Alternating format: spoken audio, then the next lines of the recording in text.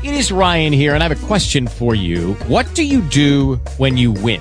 Like, are you a fist pumper, a woohooer, a hand clapper, a high fiver? I kind of like the high five, but if you want to hone in on those winning moves, check out Chumba Casino. At ChumbaCasino.com, choose from hundreds of social casino-style games for your chance to redeem serious cash prizes. There are new game releases weekly, plus free daily bonuses. So don't wait. Start having the most fun ever at ChumbaCasino.com. No purchase necessary. VGW. Void where prohibited by law. See terms and conditions. 18+.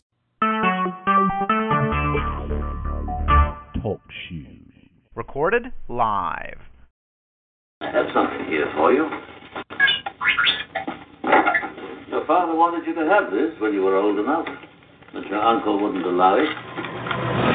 He feared you might follow old Obi-Wan on some damn fool idealistic crusade like your father did. What is it? Your father's lightsaber. The weapon of a Jedi Knight. Not as clumsy or random as a blaster. Elegant weapon for a more civilized day. Welcome to the Colton Collective Podcast. Now, here are your hosts, Dave A.C. and the Sixth Doctor.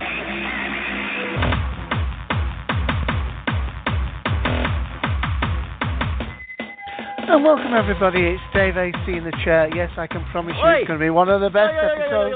Stop. What the heck is this? I'm back. Oh. He thinks he owns the place now. Welcome to one of the average episodes. Welcome to one of the average episodes of the Colton Collective Podcast. Hi, Ian. I'm back. That's Let about mediocrity time. ensue. Is that a warning or a promise? Oh, promise.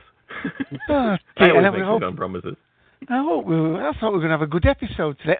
Sorry, was my mic live when I said that? Hi, Ian. Lovely to have you here. We've missed you. I'm sure you have, but your aim's improving, right? Oh, dear. I've not responded Yes. to that one. I'm back, and it's about mediocrity. No, it's about time. Yeah, it's good to be back, everybody. Dave's probably explained why I haven't been here. He's drugged me, had me tied up in a basement, and yeah, I won't get into the rest. It's hard. I had Captain Jack holding a weapon on him.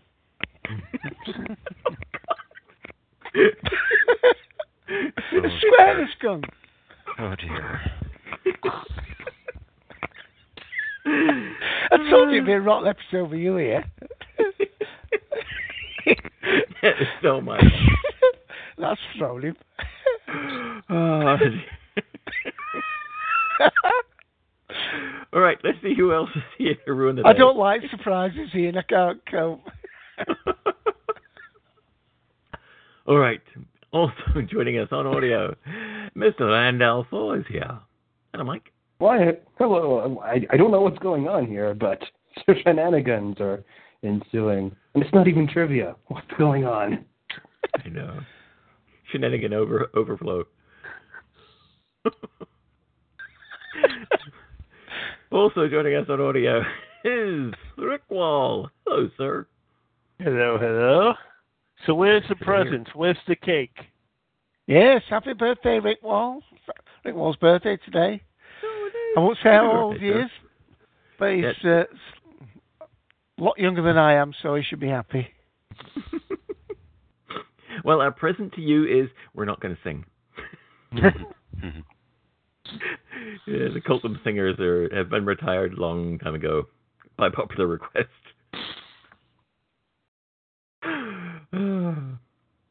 All right, he's not feeling very well, so everybody send good wishes his way.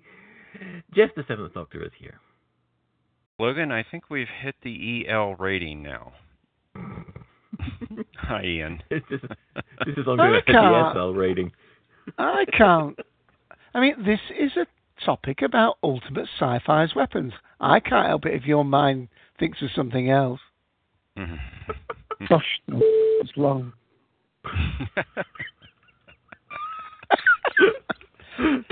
Oh dear. You were saying about it not being trivia? Trivia. How long before Colton falls apart? Now!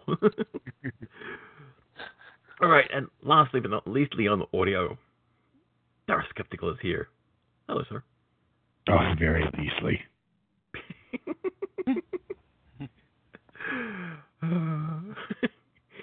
And thank you, Cybob. Cybob's coming in the text chat as it's going to be a long show. And speaking of Cybob, it's time to lower the cone. Control, new agent training program, section 3.5, the cone of silence. To activate, simply lower the cone and speak clearly. What? Do not overuse the cone of silence. What? Do not shout in the cone of silence. What? In fact, don't even use the cone of silence. What? It's never worked right. I don't know why we bought it in the first place. The portable cone of silence. What? And joining Cybob under the cone, actually, here to steal our show topics is Logan. Hello, Logan. Just saying that because you can't reply on audio. Anyway. And guest 10 and 11. And guest 10 is apparently Quantum of Solace, who's having trouble logging in. Hello. Right. That's everybody that's here. And, one other person I forgot. It's the Typing Monkey. It's news time. Go, Typing Monkey, go! But put that gun down. All right. First up, ladies, your ratings just went up. You have no way to handle a segue, do you? No. I was going to go into our first piece of news being a sad piece of news, but you've ruined it. Dear. How did you people cope with him in charge?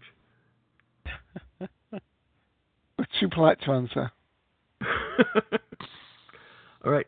Well, our first piece of news is a sad piece of news, and here to handle that is our very own Mr. Darth Skeptical. Because sad news is what I do. Anyway, Glenn Jones has died. Now, Glenn Jones is was the oldest surviving writer for Doctor Who, at least credited writer. And now that leaves us with who would be next on the list. Oh, probably Donald Tosh, but Donald Tosh just barely squeezes by as a credited writer. He was only credited on the Bell of Doom, which is the first episode of The Massacre. No, sorry, the last episode of The Massacre. So, he's credited for 1/4 of a serial. Basically, there are no writers left from the Hartnell era, which is very sad. Glenn Jones was the writer of The Space Museum, a kind of personal favorite of mine. You can, I think, find an old episode of Podshock where I do a review of The Space Museum. Kind of cool, very innovative first episode. Interesting production history on that episode and how he had to, I think, it would probably been Donald Tosh himself who was the script editor at the time. I think it was Donald Tosh. And how they had a big sort of to-do about how much humor should be in the episode and how most of his humor was stripped out. And so that was kind of the only episode of Doctor Who that he wrote, but he was in, as an actor, the Santaran Experiment, where he played one of the survivors on planet Earth that the Doctor and Sarah and Harry met. So part of the reason that all those guys in the Santaran Experiment have South African accents, kind of oddly, is because he was South African. And he was the central guy that they cast, and so they found some other people who were South African as well that cast with him. And so that's why that episode has a South African feel to it. Interestingly, of course, he was opposed to apartheid, and part of the deal in space museums is, and it's also later in The Savages as well by Ian Stewart Black, is this kind of implicit anti-apartheid kind of thing. And Space Museum, of course, features the guy who played Boba Fett, Jeremy Bulloch, leading a band of rebels, and those rebels are kind of you can easily substitute in, the people who would have been anti-apartheid against the, sort of staid overseers who are the Morocks, I think, and they are, kind of the apartheid regime, more or less. So, he's managed to work in some interesting stuff there. He had a much broader career, very interesting career, that was in both novels and theatrical plays, along with a little bit more television. And he traveled kind of around the world. Spent a great deal of time, oddly, in the southern U.S., I think. I seem to recall he was a professor for a while, somewhere in sort of the mid-Atlantic South. I think probably close to where Mike is. Probably might have been North Carolina, South Carolina, Virginia, that sort of area. He was a professor for a long time, and also he was a theatrical director too, and so he, as a part of his academic duties, would take over the drama department of the whatever schools he taught at. I want to say Clemson, maybe Furman, somewhere in that sort of, maybe, and in Virginia, maybe James Madison, something like that, sort of mid-range schools. And so he was in the drama department of those places and did a lot of directing. And, had, by all accounts, a really broad career. He also was, in later years, I think he started up a detective series of novels, and I think it went for 4 or 5 novels, did pretty well, really up until very recently. There's no word on exactly what he died of or anything like that. I mean, he was of advanced years, but a very active guy into his later years, kept a really nice blog for a long time, which you can still find at Glenn Jones. That's with one N, glennjones.net. And he also wrote the Target novelization, it should be said, about the Space Museum. So he's one of the few writers who actually novelized his own work. It's an interesting novelization, of course, because he's doing it, not Terrence Dicks. It follows his own pattern. It puts back in a lot of the things that were taken out by the script editor, and so it's therefore really interesting to read the book and then compare it to the eventual product. And if you want to take a look, obviously both things are now on DVD and have been for some time, really. And so you can easily get the Space Museum. You can easily get Sontaran Experiment. You probably can find it on Hulu, which I gather is probably what we're going to talk about next. Thank you for that lovely segue, sir. Yes, it is indeed what we're going to be talking about next. But before we do, I think Mr. Cuddly Ken is joining us. Ken, are you there? Yes, I am. Hello, everyone. Hey, excellent. Back in the land of the living. Yes, Welcome back, Ken. I had to escape from Terminus. I still got to figure that one out after watching it in a fog. Why would you escape from Sarah Sutton? Are you insane, sir? No, I was. No. We're it's a Walking Dead reference. Oh, sorry. Not a Sarah Sutton. No, I never escaped from Sarah Sutton. No, she could fan me and peel me a grape. I think you'll find she's a scientist, sir. What she will do is she will cure you and at the same time strip down buck naked. That's what she does. Let's get it straight. Okay, I'll go for that. I'll go for that. That's a TLC Ken's talking about here. He's feeling all right. I always definitely there goes our ratings again. He's back in fine form. All right, yes, as Darth was alluding to, it came to my attention that, and I don't know when they did this, but Hulu has added a ton more classic Who. Netflix and Hulu, and I think to the same extent Amazon all had about the same episodes of Classic Who, which made it really kind of, once you'd watched them, that was it. There wasn't anything else to do. And I did remember asking Netflix on Twitter, so it's the 50th anniversary of Doctor Who. Any chance you're going to have any more episodes? Oh, well, yeah, that's a great question. Thank you very much for asking it. And that's about as far as I got. But Hulu has really upped the ante, so hopefully it'll start some kind of competition going on. I don't know. But there is now a ton of episodes on Hulu. And I'm taking suggestions, especially from the first 3 Doctors on stuff to watch. One of them, of course, actually, that I have seen on there is the Space Museum. So I'll jot that one down. But yeah, if you want to send me suggestions, you can do it on. I might start a thread on Facebook of stuff to watch from the first 3 Doctors, because I've got some stuff I haven't seen in a very, very, very long time. So it's just like patchy areas in my memory of stuff that I may or may not have seen. There's some things I've seen a lot. Like who hasn't seen Inferno like 10,000 times? Why not, though? It's a great episode. It is. It's a great episode, but it's just, you tend to, oh, hey, let's watch this because it's great. And then you end up missing out on something that you haven't seen. That's true.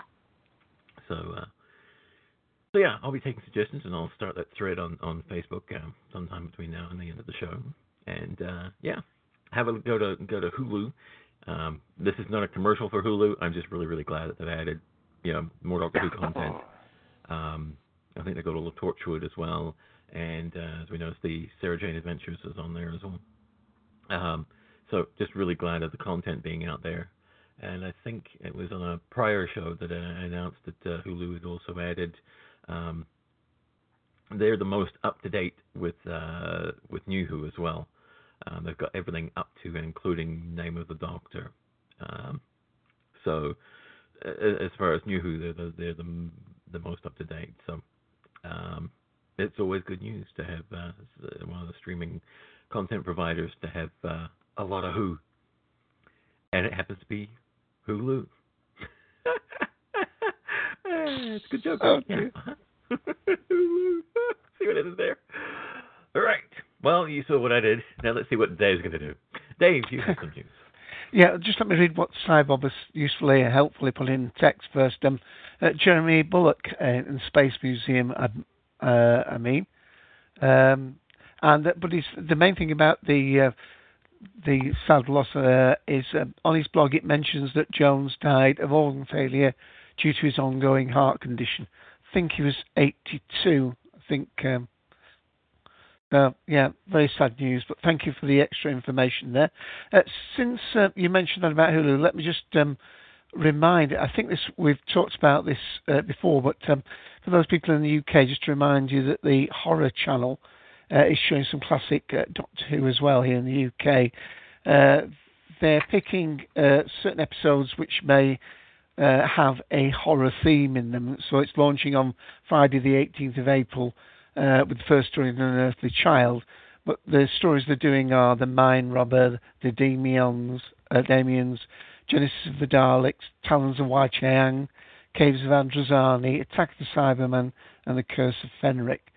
So those are in chronological order, starting on Easter Monday, the 21st of April. So I'm sure if you're in the UK, you can check information on that. Other pieces of news. It was announced a little while ago that one of the actors that we talk about is doing lots of different things, and we've got more information relating. It's from Sherlock. Let me get this right. Oh, he's thrown me as in with these little references. We talked about Martin Freeman, and in fact, I tell you what. Why should I mention this when we've got a real enthusiast for this particular piece of news? Ken, do you feel up to talking about this Benedict Cumberbatch news about the Richard III? Why, sure. I'm always enthused about the Cumberbatch or Shakespeare or cool things. Following up the Hollow Crown, we're going to have Benedict Cumberbatch playing Richard III. So if you think he was maniacal against New Age Trek, boy, he's going to put that hump on and really do it on stage. I can't wait to see this. I think he'd be incredible. But I think it's fascinating that both him and Martin Freeman are playing the same part. That's incredible.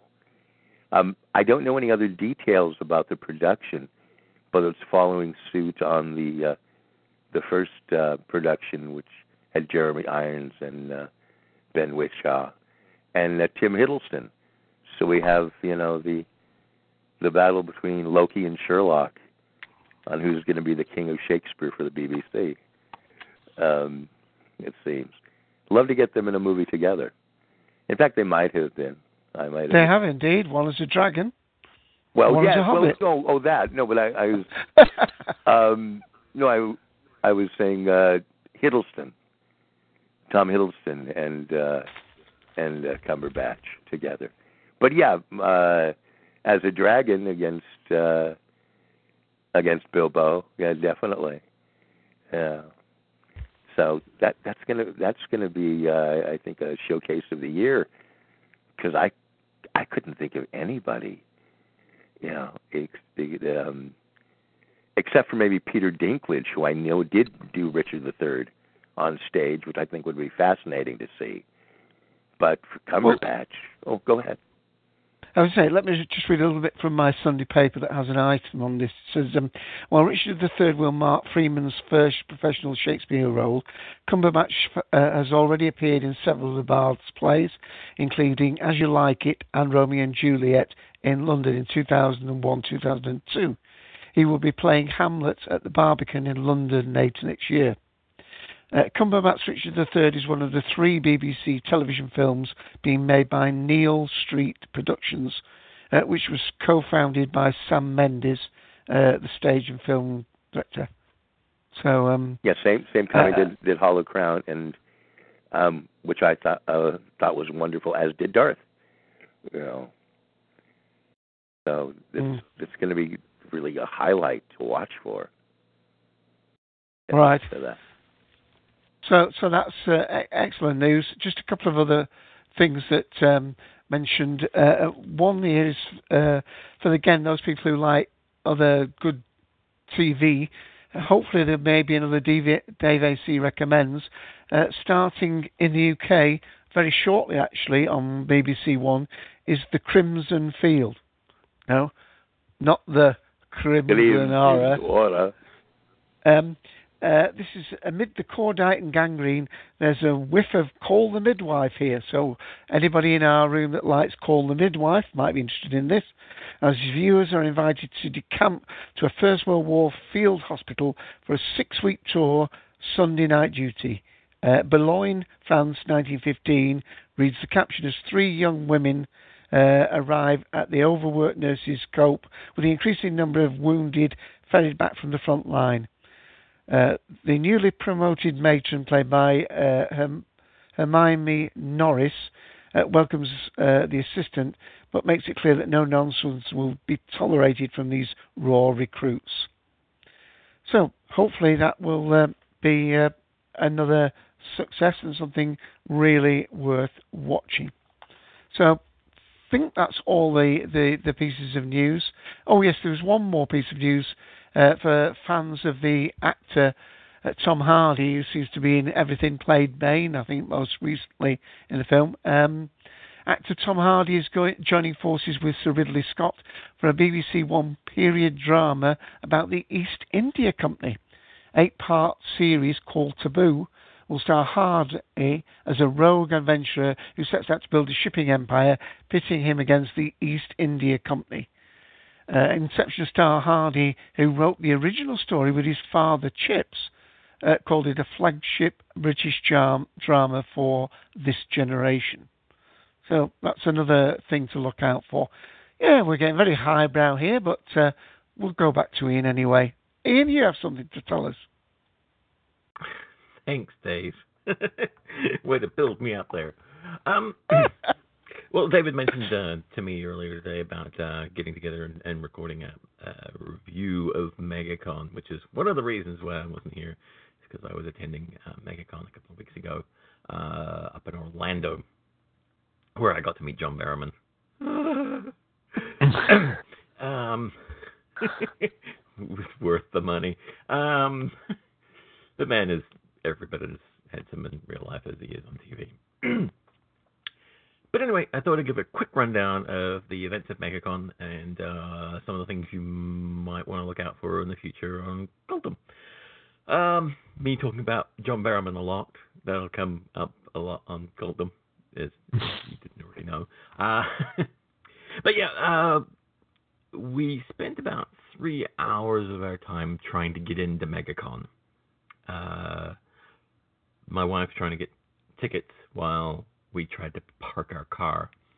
MegaCon has got bigger and bigger every year, and it has gotten to the point now where it's almost getting too big. I don't know what the answer for that is or how they intend to handle things next year, but they are taking suggestions on their page. They've been quite open about the problems that people were faced with this year, trying to get in. The entrance to the convention was actually down some stairs. They had some smaller rooms where panels were taking place, but the main showroom floor was where most of the convention was happening. You had to go downstairs to get to, and there was only one elevator for those of us who were who had small children with strollers, for people who were in wheelchairs or had problems moving around, and that created a huge line as well. So they have some things to work out before the next show, for sure. So we managed to stay there about 4 or 5 hours. That's about as much as we could take because it was so overcrowded. It was very difficult to walk down aisles. You had to dodge people. People were actively complaining about our stroller. I was actively complaining about cosplayers. I love cosplayers. I love all the effort that they put into their costumes. It's one of the reasons why I don't wear anything in the way of a costume to a convention anymore, because these people are just way too good at what they do. But there needs to be some kind of agreement that is made between the general public and cosplayers, where if you want a picture of a cosplayer, you move to the side. You don't stop in the middle of a hallway or an aisle and pose for a photograph. It disrupts the flow of traffic.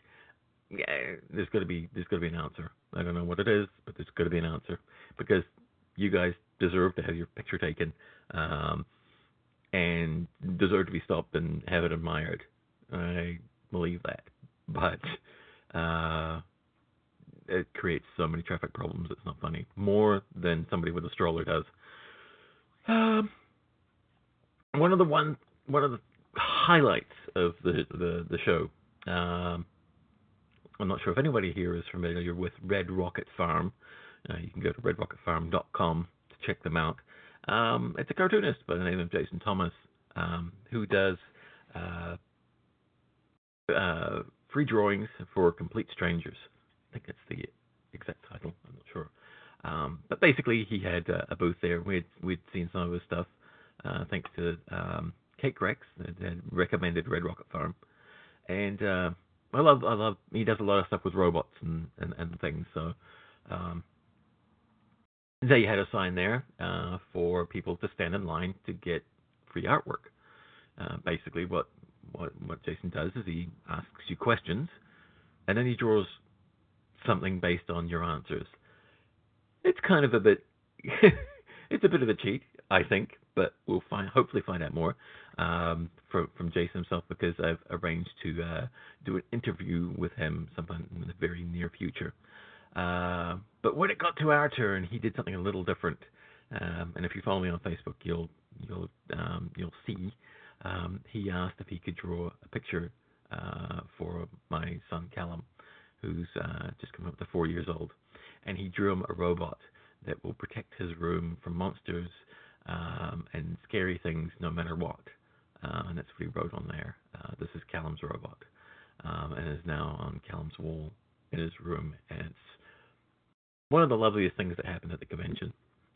So thank you, Jason, and pop along to redrocketfarm.com and check them out.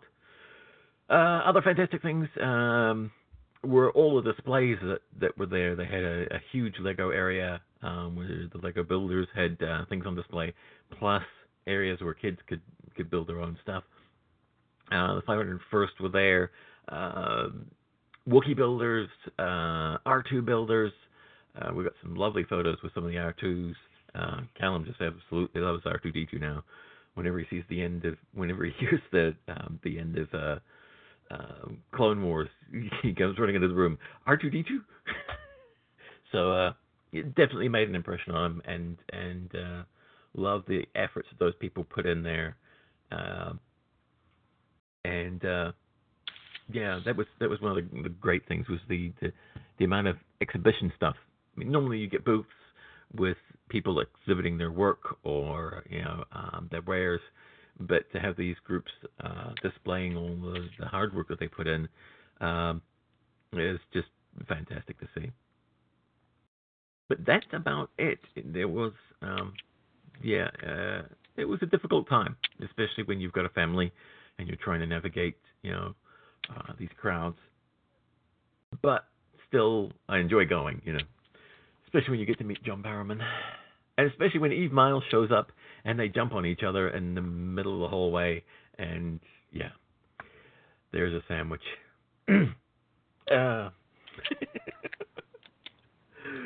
All right, but that's I don't know if anyone's got any questions about the convention or anything, but yeah. Ian? Yes. I think you could say that instead of a pleasant Dagwood sandwich, that would be a Torchwood sandwich. Give me a minute. Hang on. Yeah, pictured. Okay. Thank you. Thank you very much. What's our rating now? I think we're verging on SL. Okay. And for anybody who doesn't know, that stands for Squidlord. But anyway, expect us to be at the next one, depending on who's there. But there's also another event that you'll hear more of coming up in the near future. It's called Nerdfest. It's in Orlando. It's coming up, and it's all about the bands, geek bands, who will be featured at it. So hopefully by next week I'll have worked out some audio for that and some announcements for that. I've been talking to the organizers. Hopefully we'll get them on for an interview as well. But Orlando's turning into a bit of a geek hub at the moment, which is great, especially when it's only 2.5 hours drive from my house. So happy. Right, that means you have to get in touch with Rebecca then next. Yes. She's actually the closest she's going to be is she's going to be in Atlanta. I'll have to look up the dates for that. Was thinking very, very much of driving up to Atlanta just to meet Dr. Rebecca Housel. So, I think she's in Philly this weekend, isn't she?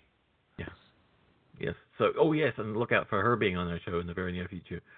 She's promised that she's going to be coming back, and Dave's been swooning ever since. Yeah, that's Doc Housel on Twitter, the pop culture professor. All right, I think that about wraps it up for that. So yeah, the upside of this is my absence has meant I've actually come away with a few more interesting things that are going to be featured on Cultum. So hooray! Hey. Oh, and maybe we'll get some members of the Cultum Collective also doing reports for us later in the year. Yes. The Long Island Doctor Who convention is coming up. If things go right, I may show up. But our very own Barry G is going to be attending. So hopefully we'll hear some more from Long Island Who, just like we did last year with this, or was it this year? This year, whatever. This is Daphne Ashbrook, and you are listening to Cultum Collective Podcast. Ta-da! I did have a couple brief items. Okay. Oh, please do. Okay. Again. Game of Thrones, the new season premieres tonight on HBO. So, Bad Doings in Westeros should be fascinating. It's an incredible show. One of the best, I think, ever in this season or history of television. It's remarkable. As I was alluding to earlier, we had the season ender, very strange season ender for The Walking Dead. Have to talk to Ian off about this one when he sees the episode, or someone who's seen it. Very, very odd and very good episode. And there's a cable network that I just got, and I don't know if it's in different areas, called Epix. They're currently showing Star Trek Into Darkness, which I finally saw. The Captains, that interesting documentary, and Skyfall, and The Avengers. But I think that was like very new for Star Trek Into Darkness to be on a cable service. I thought that was rather fascinating that that's come on so soon, because it hasn't hit any of the others, and it's such a recent film, actually. So. But finally got to see Khan, spoiler. And I actually rather enjoyed it. Spoiler alert. Yeah, too late. Off put by things, but I have to say my favorite thing was the last 5 minutes of the film, where they say what's going to happen now. It's like, okay, it's beginning finally. Yeah. I really enjoyed that. That just gave me a very goofy grin, and it was kind of like, okay, we got all of the symbolic mess out of the way. Now let's see some Star Trek, and have fun with this crew, and have a little less angst, and have them have their own flavor with it. But not the revolting development I feared it would be, but I laughed at the appropriate points. Miracle blood, etc. Spoiler. But that's about that. Interstellar transports. Yeah. Of course, transporters, I should say. 5 seconds of Alice Eve is worth the price of admission, I say. And back to our scheduled show. I'll be quiet about that. Oh, dear. It's going to be one of those shows, as it always is. All right. Thank you very much, sir. Thank you. All right. Well, if you want to get in on all the antics and shenanigans of the Cultum Collective, here is how you do it.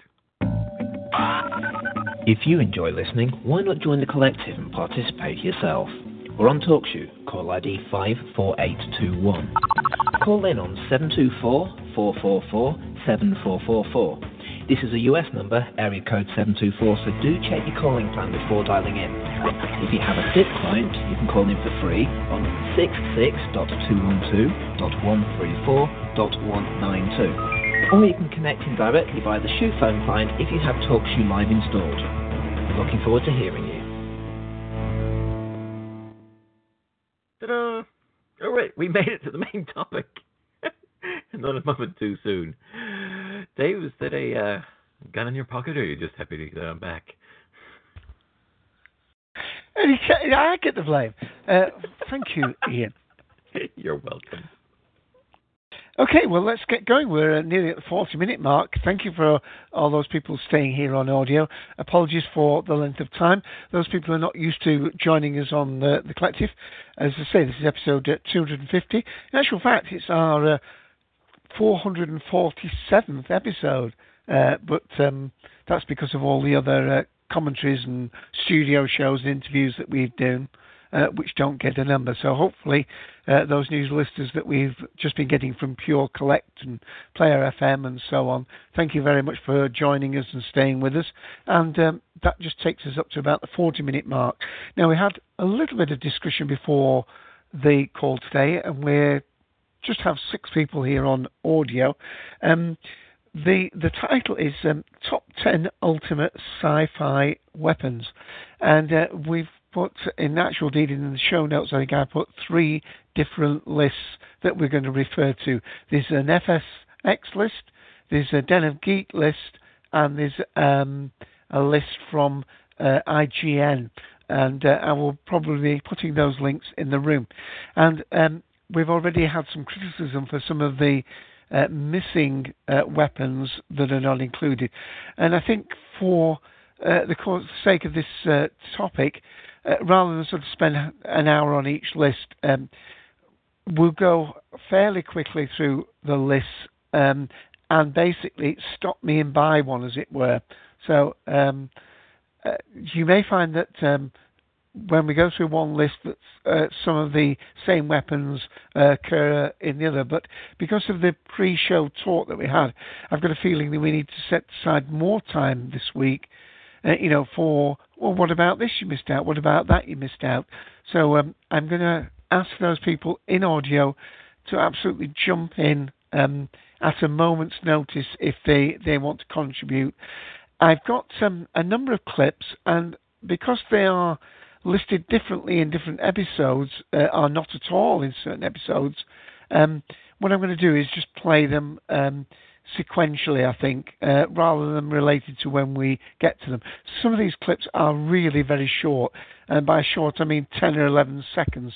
One of the things about audio clips for weapons is they go bang, they go bang, they go bang, and often there's not dialogue at the same time. So for that reason, you may find some of them extremely short and maybe not that enlightening, but hopefully not too spoilerish. So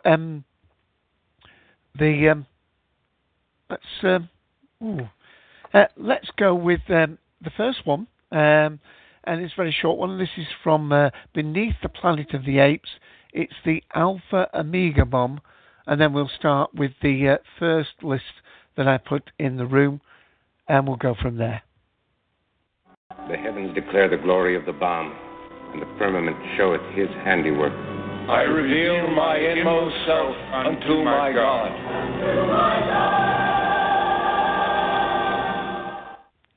They are nice and brief, so I'm going to quickly go down the page that's listed here on FSX, dated 27th of March 2014, so quite up to date for us.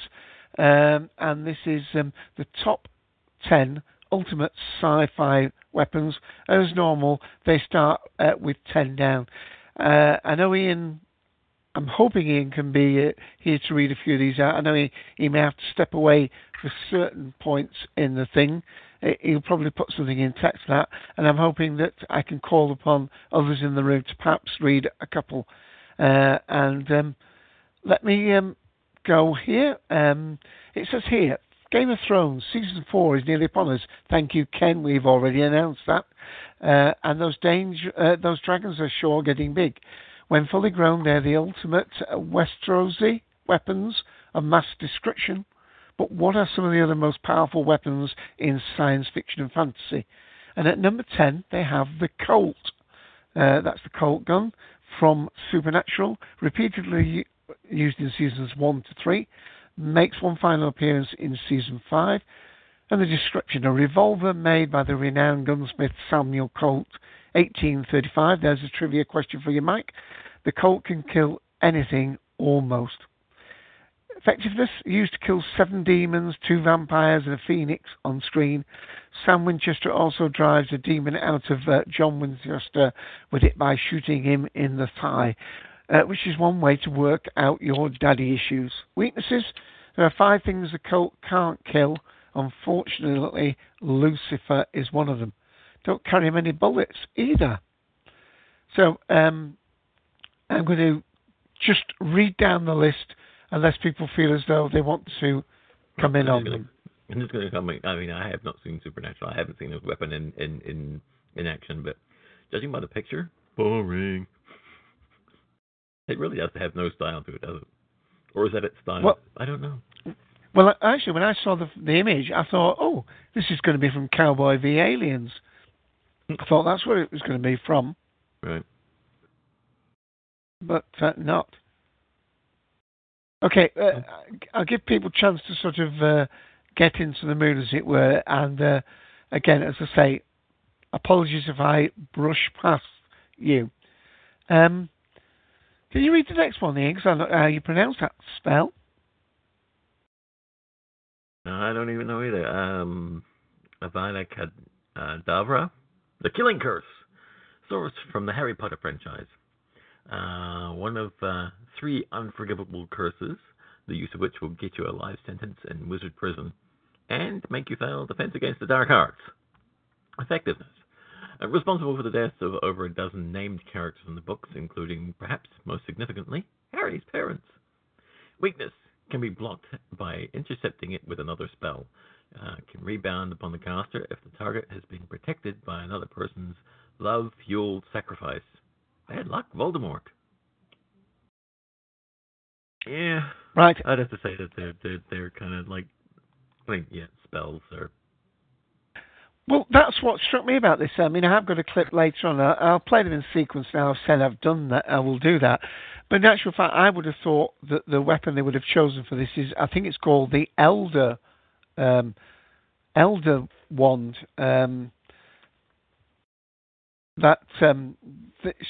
Which again, without, I'm very careful because I know that. Well, let's say Mike is very keen about. Yeah, Mike is very keen not having Harry Potter spoilers. I know that. So he's always very cautious about but that. But it's the person and the power behind them, not the curse. So they're making it into it's kind of like a samurai with his blade. The blade's not important. It's the power behind the blade. But I thought, like Lord of the Rings, where you have one ring to rule them all, the Elder Wand was the most powerful. Well, no, wand. the wand thing, yeah, that definitely that was a whole big quest in the storyline. So you're right on that. That's much more important, and to the whole saga than just there's a powerful curse that kills. Right. Yeah, I mean, there's a big spoiler that I'm sure I would tell really anybody. disagree with that statement.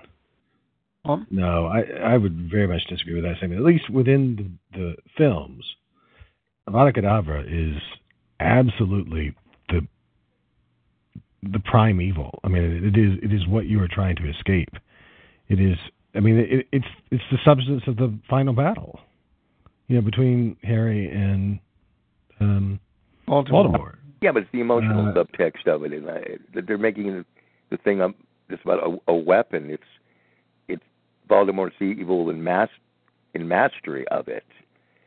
It's not just the spell itself. So that, but you're exactly right in that it has a great importance, and it's about how it's wielded, how it can be blocked, how it can be survived, etc. Let me contradict myself and let me play this little short clip from Harry Potter. It lasts 14 seconds. You might consider it slightly spoiler, but it's not majorly spoiler, but I'm sure it can be construed as spoiler. So next 14 or 15 seconds from a little clip from the last film. Here we go. Count it down. The Elder Wand. What should we do with it? We? Saying that's the Elder Wand. Most powerful wand in the world. With that, we'd be invincible. And I cut it off as quickly as I can. You can come back if you didn't want to hear that. The 15 seconds are over. I mean, the character there refers to the fact that it is the most powerful wand. Obviously, you need to be able to cast the spells and so on. I mean, early on in Harry Potter, we have Hermione learning to use the wand. She's the only one that can make the feather float and things like that. So obviously, there's a skill level, and there's all the Expelliarmus or whatever it is, and the fact that of the three, Hermione is the most gifted one up to the ender part of the storyline. But I certainly agree with the fact that the wands in general, I don't know enough about the actual spell making, but obviously as Darth said, it's the ultimate spell. I mean, and it does in fact say that they are forbidden spells. These. Yeah, and I mean, I think that the important thing to point out is if you look, what is the point of Harry Potter? Like the whole series, the point is essentially how does an orphan find his way in the world, right? I mean, at the end of the day, it is the story of Harry Potter's journey, and Harry Potter's journey begins with the casting of Avada Kedavra, because that's what kills his parents. That's what gives him his survival of it is the thing that gives him the lightning bolt forehead. It's the thing that makes him into a legend, because he's the only person to have survived Avada Kedavra. It's in every single film, right? In some way or another. But without being horribly spoilerific, superseding that is a story of love. That is going to be an ultimate power way in the background, and because of these events, on how Harry survives and why, etc., etc., etc. So everything you're saying is right, but then there's that behind that all. It's not just the killing.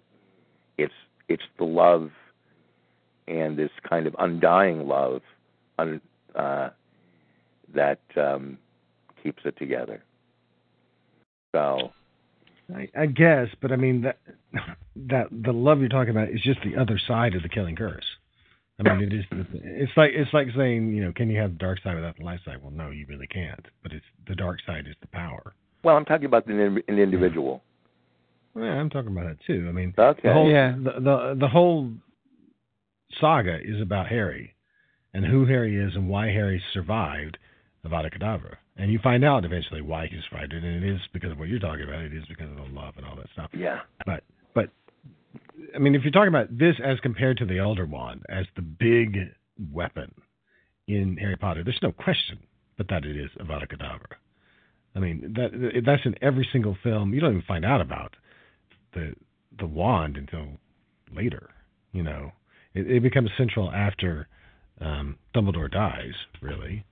And you sort of discover retroactively, well, okay, the wand that Dumbledore is carrying, okay, all right, that is the Elder Wand. But you don't really talk about it that much. I mean, in film one, and therefore book one, you get introduced to Avada Kedavra, and you have some sort of contact with that in every single story thereafter. So it's much more prevalent, it's much more central a part of the story, I think.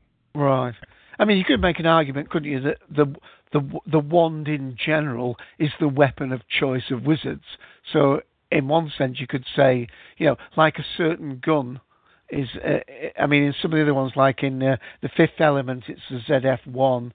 In Aliens, it's the pulse rifle. In District 9, it's the arc gun. You know what I mean? You could argue in a generic sense, the wand is the weapon that the wizard wields. Oh, that was good. Okay. Oh, sorry, Mike's dropped off audio. I was just going to ask him about that. Okay.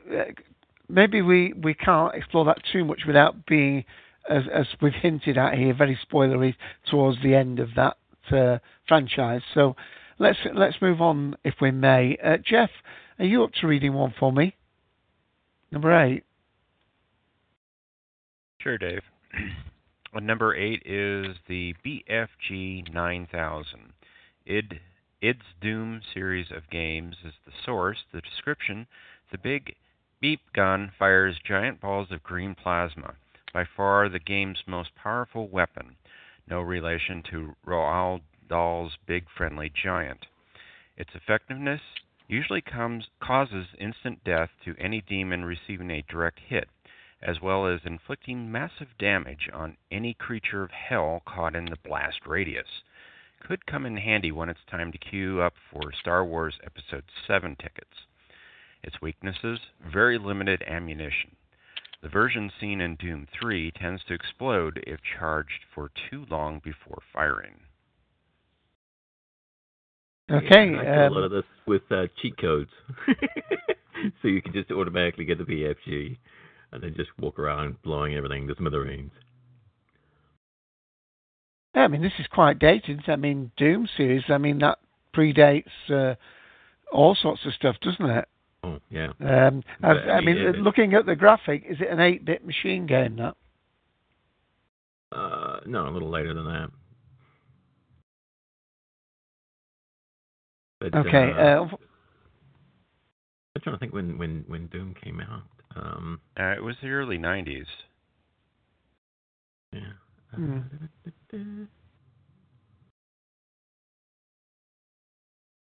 Something like 92 or 3, I think. No. It was a little bit later than that.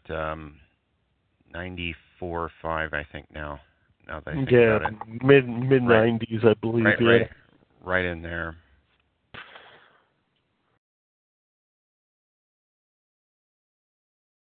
Okay, should we move ourselves along? Doom came out December 1993. Yep.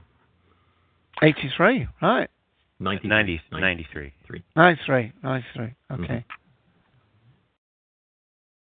Okay, let's move on then. Number 7, The Laser Gun. Source, Against a Dark Background by Ian M. Banks. So we're on literature book here. Description, an ancient and mysterious reality-bending weapon. Originally there were 8, but only 1 now survives.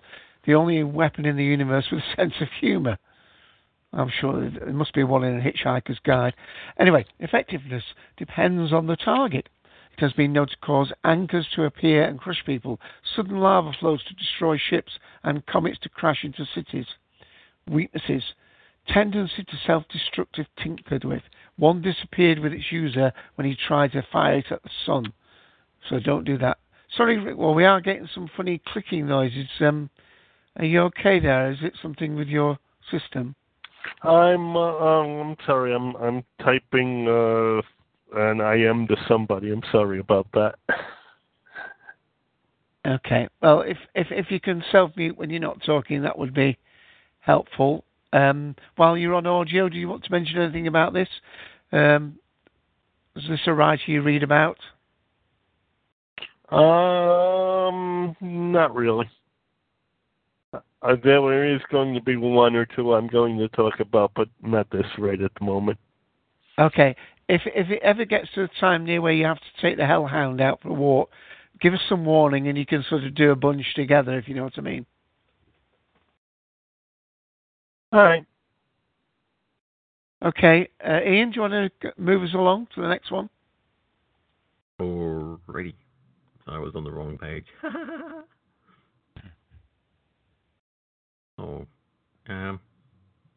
Babylon actually, 5. Is there a B5 fan in here? Would you rather read this one? I'm a B5 fan. Okay. Oh, Colin. As am I. Yeah. Ken, do you want to do this one? Fight for it! Why, sure. Cage match. All right, I'll take it. Lita Alexander, post-Vorlon modification. Source, Babylon 5, Season 3 through 5. Description, formerly a mid-level telepath, Lita was modified by the Vorlons to become a telepath and telekinetic of unrivaled power, essentially a living psionic weapon. Effectiveness, capable of shutting down shadow vessels with her mind, telepathically triggers the destruction of the Shadow's homeworld, Zahadum, basically Uri Geller's wet dream. Weaknesses, the Psy-Corps. Lita can't legally use her powers without their seal of approval, which makes finding work a bit tricky. What's the point of being an all-powerful telepath if you can't even afford a bag of Monster Munch? Silly.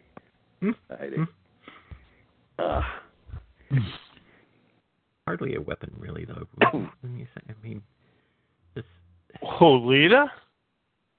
Oh, she's a weapon, all right. She's a weapon. You don't remember the? Yeah, she got into that. That was her whole purpose. You forget her speech to Garibaldi about, in war you have small weapons, personal guns. Then you have the little bigger guns like mortars and howitzers and stuff like that. Then you have the real big guns. The weapons nobody wants to really use. Hello? Okay.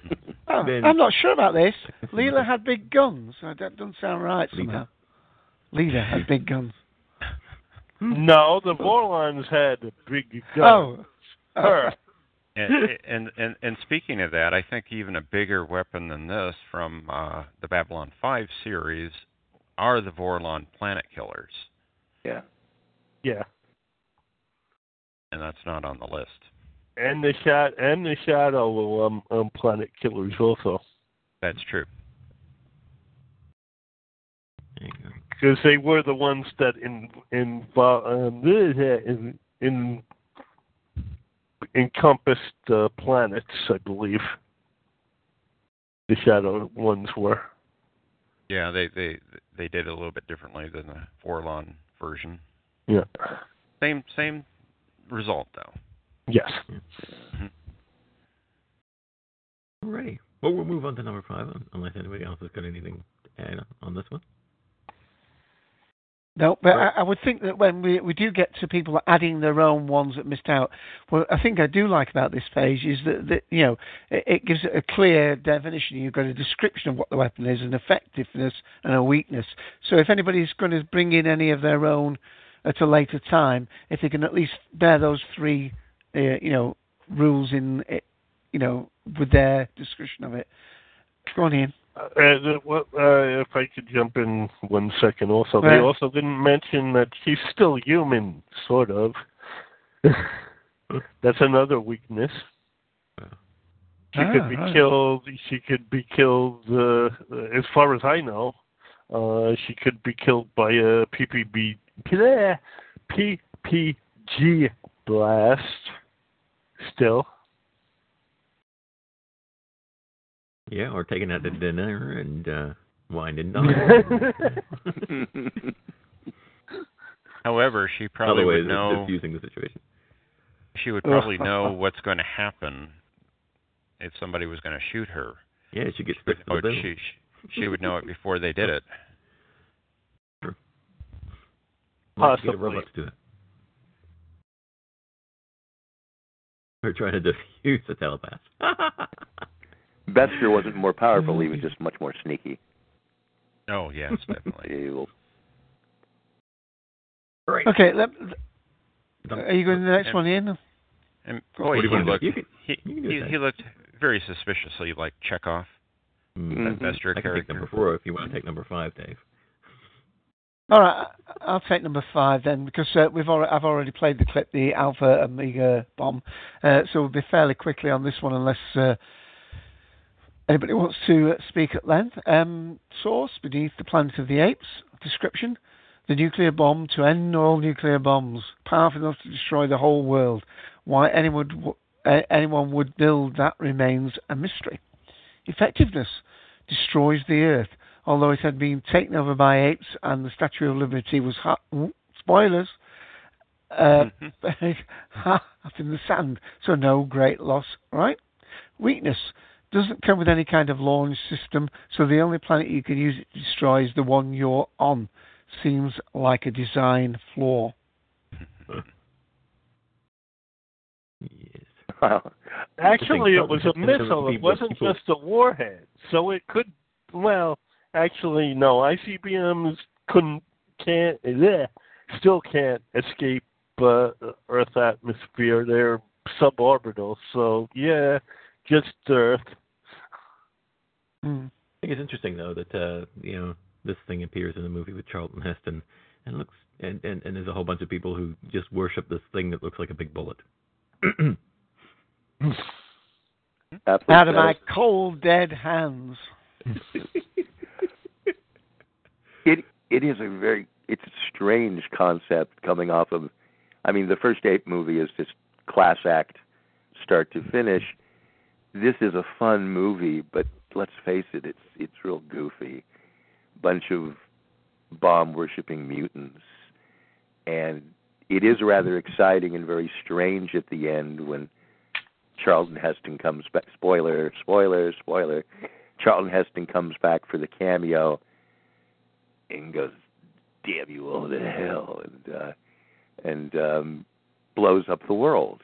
Basically, he does it. He gets shot, does the plunger down in front of it, and everybody at the time is scratching their heads. They're going to do a sequel ape movie? How are they going to do this? The world's gone. And then they admirably came up with some nifty ideas. But this is kind of like one of those films like the Omega Man, Charlton Heston butcherizing of Matheson's I Am Legend, where you're watching it and you kind of get, we were talking about a few weeks ago, that bad Trek vibe. It's like you like it, but when they start worshiping the bomb and taking off their masks and the organ music is going in the background, it's kind of like that 70s science fiction goofiness you'll love. Ken? Yeah? That's your opinion. Yes, I know. All right. Of course it is. Please then speak for yourself and not. I am speaking for myself. You're using generalities like you. Well, I am using mine, and I am speaking only for myself. Okay. And when I'll make an opinion, it's always just of myself. I'm saying other people who will see it and they'll think it's goofy too. You know. I don't. I know a lot of people who don't. Great, and it's the matter of that makes ball games. It's your rating system. You might prefer one over the other. I don't like battle. I really like escape and conquest. That's my opinion. Only my apples. But no, I'm not using the royal we. But you may bow now. Big hug. I didn't say I don't like it. I just find the thing kind of like some nifty Marvel comic book goofiness. That's all. It's not a bad thing. It's kind of a sheesh, I love this, but it's kind of dumb. My opinion. I would agree with you on that, Ken. Yeah. I put it a lot lower than nothing intended, by the way, Rick. No. I'm not. I'm not saying that. But I know how you meant it. But I'm just saying, some of us don't think it is goofy. Okay. Some of us take it very seriously. I love me-8 movies. I adore them. I take Godzilla seriously, so we can. It's a whole other thing. I love Godzilla too myself, but we're not talking Godzilla. I know, but we're just, Okay, guys, let's see him move us along then, please. Okay. Well, let's just say that about the 8 movie. It's no moon. Coming in at number 4 is the Death Star. Source, the original Star Wars trilogy. Description: a moon-sized, no, it's no moon, it's moon-sized space station with enough firepower to destroy a planet thanks to its giant super laser. Rumors that Emperor Palpatine was seriously under-endowed in the trousers department remain unconfirmed. Effectiveness: reduces Alderaan to rubble, causing the deaths of around 2 billion people. Weakness: sloppy design. Both versions afforded convenient access to the main reactor core for any rebel scum wanting to destroy to spoil the Empire's fun. Also, the ability to destroy a planet is insignificant next to the power of the Force, apparently. One thing I always wondered about the Death Star is, like, what if something was parked in front of the in front of the ray? Would it blast right through and continue on to its target, or would it stop right there? Depends on the size of the something, say, the size of a moon. Sorry. What if you just put something right at the apex, where all the lasers came out to meet? What if you parked something right there? Would it? Interesting. Who knows? That would have been great if they had a parked Millennium Falcon there. would have destroyed any hope of another movie, but hey, would have been a fun way out, right? I gotta say, it's while its firepower is impressive, outmaneuvering it, great possibility. I mean, we never actually see it, a SciFi moving around in an orbit. We never see it actually moving from one place to another. It's just said that it moved. We never see how quickly it moves. Is it possible of, going into hyperspace or warp or anything? Oh, by the way, the Death Star is coming. Well, I guess it's about 5 weeks to evacuate the planet. All right. Well, it does move from Alderaan to Yavin. Which the distance is? How many parsecs is that? Darth may know the answer to that. I don't. Yeah, I would say the weakness of this is you've only really got one setting, blow the planet up. I mean, there's no point saying, you pay the ransom or we blow you up. Once you've blown them up, not only do you not get the ransom, you've destroyed all the treasure on the planet, haven't you? Right. It's not as though you could then go and collect all the gold and the diamonds and what have you, because there's nothing but dust left. So unless... It would have been nice if they'd shown that, although I suppose we don't want the gold and anything from the planet or the people from the planet. We want to teach these rebels a lesson. But they're not alive to learn the lesson, are they? That's the point. Yeah, they are. There's plenty of... It's the same tactics that the Israelis use with the Palestinians. Palestinian goes in, blows up a bus or whatever. Fine, we find out who that guy was, go to his family's house, take the family out, blow up the house. Let's keep it out of political things. But, I mean, the thing is that, with the whole planet, it's not as though you can just sort of... an instance, and the thing I'm thinking probably here, Rick Wall, is if you think of Enterprise, I think Jeff will know what I'm talking about without being too spoilery. There's a race that, cuts a swathe through part of Earth and kills a couple of million people. Right. With the next attack going to be all-out obliteration. Yes. So, you know what I mean? The point is you've given the people a chance to submit. No, the first one was a test. It wasn't really a warning or anything. It was actually just a test. And they didn't care if we submitted or not. They still would have destroyed the planet. Maybe not, but that doesn't mean that they couldn't use it in that way. No. No, but, both weapons that we're talking about, and thank you for mentioning this, to me, anybody here a Spaceship Yamato fan? Yamato fan, I mean. Oh, yes, that's fabulous. Okay. The main gun. Fire it once, and then 20 minutes later, you can fire it again. Yeah, the wave motion That's gun. what I get from... You're right. That's what I get from the Death Star. You got to re-energize it and all that. Mm. Well, Guest 11 has put in the Death Star is a doomsday weapon, just like the doomsday machine from Star Trek. And then he adds, I loved Star Blazer as a kid. Yeah. I don't know. I find it ridiculous that this is the number one deal. It's not even, there's no question in my mind that it should be at the top of the list. And, it's fashionable now to sort of make snarky remarks about the effectiveness of the weapon and how easy it was to be destroyed. But it wasn't easy to be destroyed.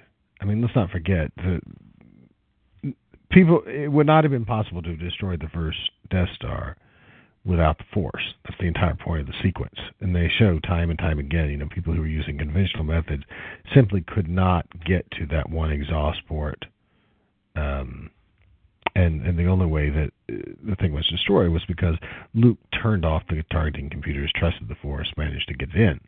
Okay, that's the deal. And Right. also required the help of Han Solo coming back out of nowhere to get Darth Vader off his ass. So Right. it was by no means in any way easy. It was a very minor technical flaw that could be possibly exploited. They destroyed practically a fleet doing it too.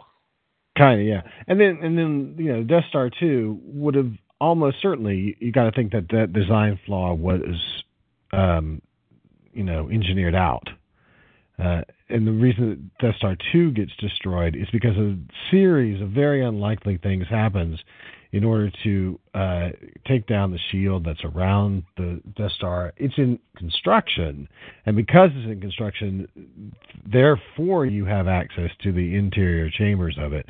But in no way should it have ever been possible for the Rebel fleet to have gotten inside the force field. That's sort of the point of the whole exercise, right? You had to do a lot of different things in order to make the Death Star 2 fall down.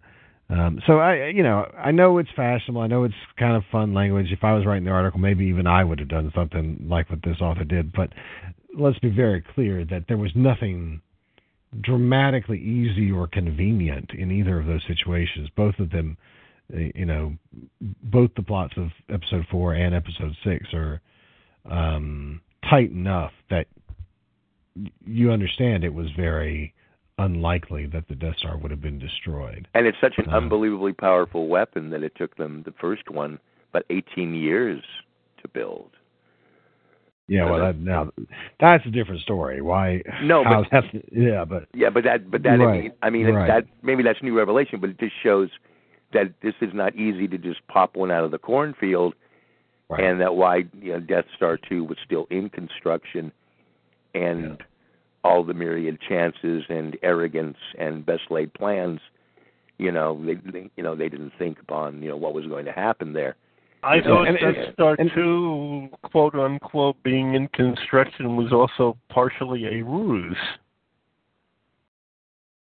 Well, it depends on what you mean by that. If you mean within the it's not finished. We don't have anything to worry about. Oh, I think maybe to the point of it that it was farther along than people expected. Right. Yeah, they made it seem like, no, there's nothing to worry. It's just under construction, and also, so they could get the rebels there, that they knew nothing could happen. But they were farther along, than they let people believe. It was, like a Trojan horse in a way. Yeah. That's exactly what I meant. It's where the whole thing falls apart, because who's ever heard of a construction crew being ahead of schedule? Well, if you got the Dark Lord of the Sith on your ass, you probably are a little bit ahead. Hey, look, we're talking about the Empire, where you can become a captain, and then you can be a captain one day and an admiral the next. So, well, there's that. But you've also got, don't forget, significant slave labor in the Empire. Sure. And if you got slave labor, yeah, you're going to be on time. No. Here's a question. This could be for hours on this, but at the end of Jedi, let's say that the Falcon does not get through, that they do not target it, that's never done. One could guesstimate that throwing the Emperor down that chute, that whole act there could have been a catalyst to break the shields and blow it up. I'm not saying that happened, but that would have been an answer. The whole what if on Endor they didn't get the shields down? What if the ship didn't get through? And what if everything played out as it played out? Wouldn't the whole disruption in the dark side, death of Emperor, etc., wouldn't that have been another cause, for perhaps its destruction? Because the Emperor was thrown down the reactor chute, as I remember. Tell me if I'm wrong on that. and there seemed to be spirals of energy, etc. That might have made we don't really know what that was, but yeah. I mean, it was written in the books that like almost an insanity went through. It's almost like at the end of Lord of the Rings, when after Sauron falls, all the dark magic seems to be dissipated from the land. Sure. That might have been a similar thing, but because that would have made almost unique to the act that they could not get through to the exhaust port again. That Lando fails, and it's Anakin Skywalker's act on love for his son, on that redemption. That's what destroys them. That's the whole thing, because that Sex conquers all. That saves the day. Sex conquers all. That is true. Anakin and Padme having sex. You don't listen to the Jedi Knights, and you don't listen to the Code, and by not listening to the Code, that saved everyone. Yeah, exactly. Lesson learned. My only problem with the Death Star is the immense size of it and its seeming lack of maneuverability. I mean, like I said earlier, you never see it moving at any great speed. So, how it gets from planet to planet and how long it takes, is never displayed. So I tend to wonder, like, well, if you know it's coming, how long do you have to escape? But then they'd probably send the shock troops out earlier to maybe they'll follow you and your coordinates, so you can't escape. There you go. Yeah, well, I mean, you're not really having an accurate impression of what the Empire is, though. I think that the impression that you seem to have is that the galaxy is evenly divided. There are kind of as many rebel troops as there are Empire, and so therefore, the egress or the transport of the Death Star is going to naturally encounter a lot of nests of rebel forces, and that's not at all true. I mean, they're pikers. Well, I mean, when you see in Return of the Jedi the rebel forces, that is it. There's nothing beyond that. Yeah. That is the entire force of the rebels. So therefore, the speed of the Death Star, I'm sure that there are people who've calculated it or in some way gotten it together. Whether that's G-level canon or not is another matter, but I'm sure at sort of C-level canon you can find that. But it doesn't matter in a sense how slow it moves, because they own everything. Fast. They own the airways, right, or the space lanes or whatever. Right. I'm sure it does probably have some sort of hyperspace capability. Otherwise, there's not much point to it, because the avowed aim of the thing is to strike fear into the hearts of the rebels. The only way you're going to strike that is if you can go from place to place around the galaxy. If you can go from the inner rim to the outer rim, and show up on somebody's doorstep and say, "Hey, do what I'm saying, or I'm going to blow your planet out of the damn water." Right. If you can't do that, what's the point of it? So that's the thing is, and that's what I'm getting at is, like, if you know that, like, well, we found out that we're being targeted by the Empire and they're sending the Death Star, it's going to be here in 3 months. Let's move, But if it can show up, in 2 hours, then you've got a problem, and it becomes more fearsome. But if it takes, forever to get wherever it's going, it's kind of like, I'm about to be run over by a steamroller, Right. But, I mean, the other thing you got to think is the Emperor's not going to tell you that he's coming with the Death Star. Say if, the rebels found out that the next target was X, Whatever. Uh-huh. But that's what I'm saying is, it's just, because you never see it on the screen, it always leaves me wondering how quickly it gets from point A to point B. It's never really kind of tackled, and to me that adds more menace if it's able to turn up on your doorstep and go, Death Star here. Crap. Well, I mean, it's inferred it went from Alderaan to Yavin in the space of the first movie, and we know that the first movie happened within a few days. The entirety of episode 4 happens in a few days. How far apart are they? I don't know, but they're not in the same system. No, but they're not the same. I mean, I can look it up. I'm sure it's easy to figure. But it's not at all the same system. So, well, wait. Let's see.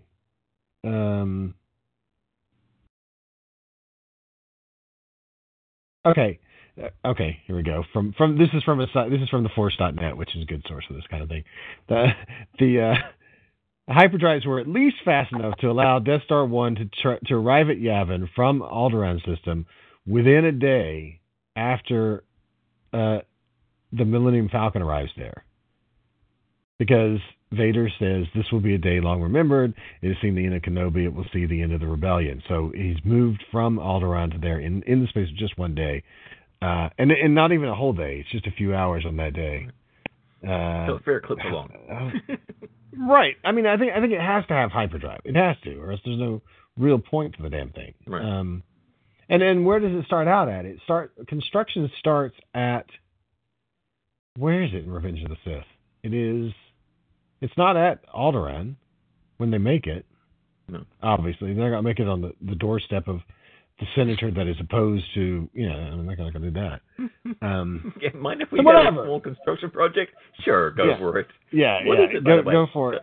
You'll find it. It's a surprise. Some secret place. Like Jimmy Smith is going to take that land down. I mean, it's not going to happen, Hey, you know what? It looks just like a moon. Oh, it's no moon. Yeah, right, exactly. But I don't, it's got to move around at a fair clip, and there are all sorts of little tricks that I'm sure can happen. Like I'm sure that the Emperor can cloak it with the dark side if he wants to. It's going to show up where it's going to show up, and just instill fear. If I can intervene, I just saw this on Yahoo News. Disney chief reveals Star Wars 7 casting almost complete, says film is already shooting. Neat. Yeah, but shooting what? I don't think it's principal photography yet. It's probably early model work or something like that. We'll see. Very interesting. All right. Well, we should probably move on to something I think is a little more portable, and maybe a little more threatening. Who knows? It's a trilithium warhead. Source: Star Trek Generations. Description: a trilithium-containing missile belonging to evil scientist Dr. Tolian Soren. The trilithium acts as a nuclear inhibitor, stopping all nuclear fusion within a star. The result: supernovas on demand. Effectiveness: destroyed 2 stars, annihilating their entire planetary systems and killing 230 million people on Viridian. If only someone could make the memory of Captain Kirk's utterly underwhelming death implode. Weakness: blew up in Soren's face when Captain Picard set locking clamps to remain engaged as the missile tried to launch. The scamp.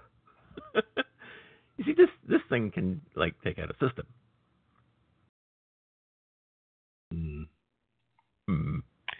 Well, Yeah. it can. Sure, you can. It's pretty lame, though. Portable. Portable. Anyone? Nope. Okay. Moving on. I mean, V'ger was more Number of a threat 2. than that thing. But again, slow moving. Hang on a minute. Do we have a clip for that one, Ian? No. I don't believe so. No. Nope. That's right.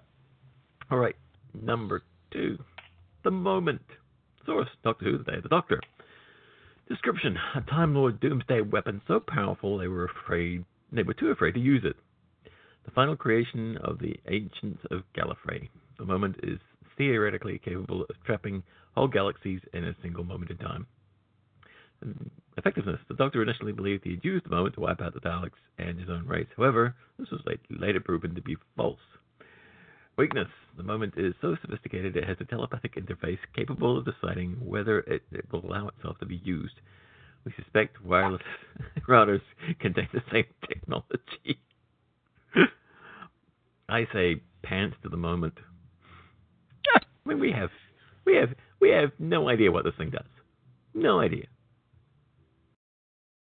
Yeah. Theoretically capable. It's so Never powerful been you used. don't need We don't to know. It could just be a Wi-Fi router. We don't know. One thing about these weapons is a bit of a law of diminishing returns here, isn't there? Because the more powerful they make it, have all that effort, you can only use it once.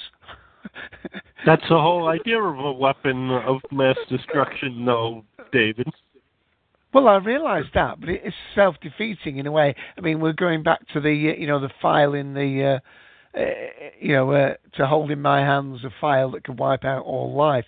The reality bomb in another case. They're almost so powerful that nobody wins. But I was a little bit quiet before because I was trying to find a clip from.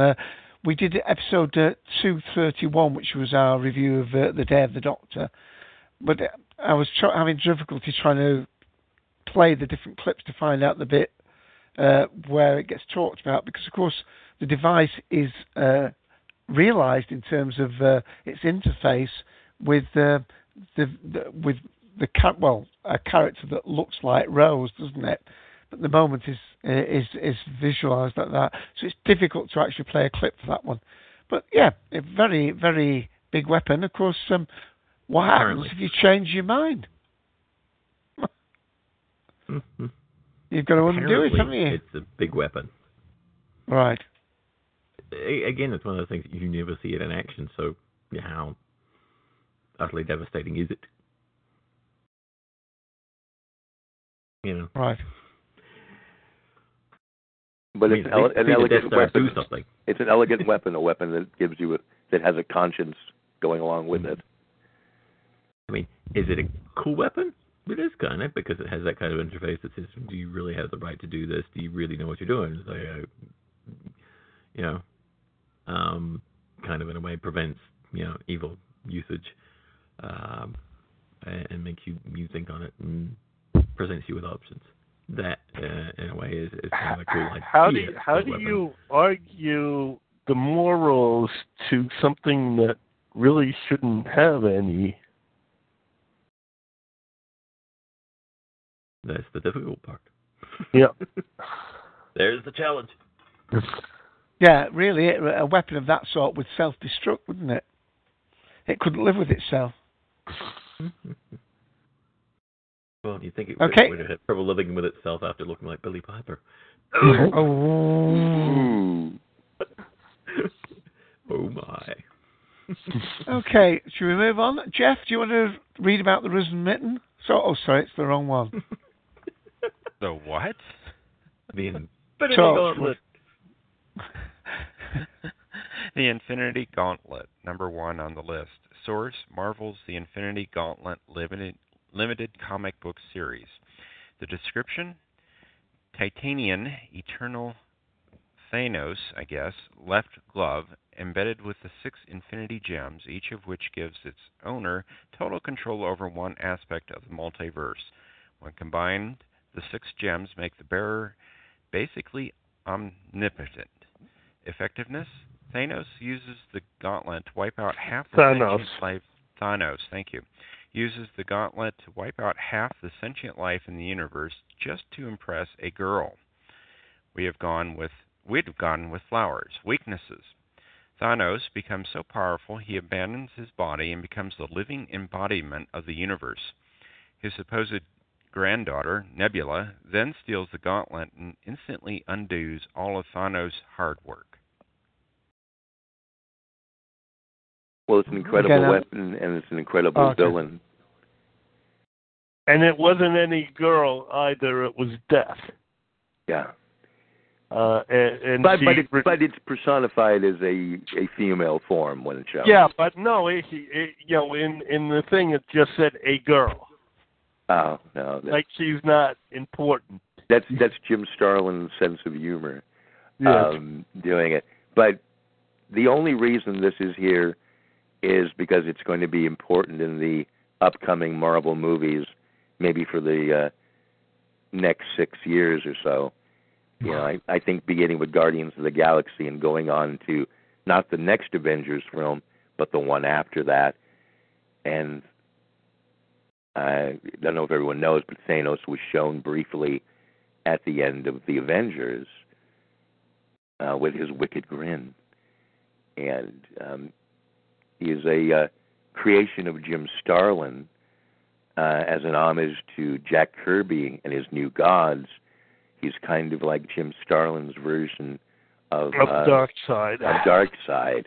Yeah. So this wonderful epic creation of Jack Kirby, the New Gods, his fourth world. And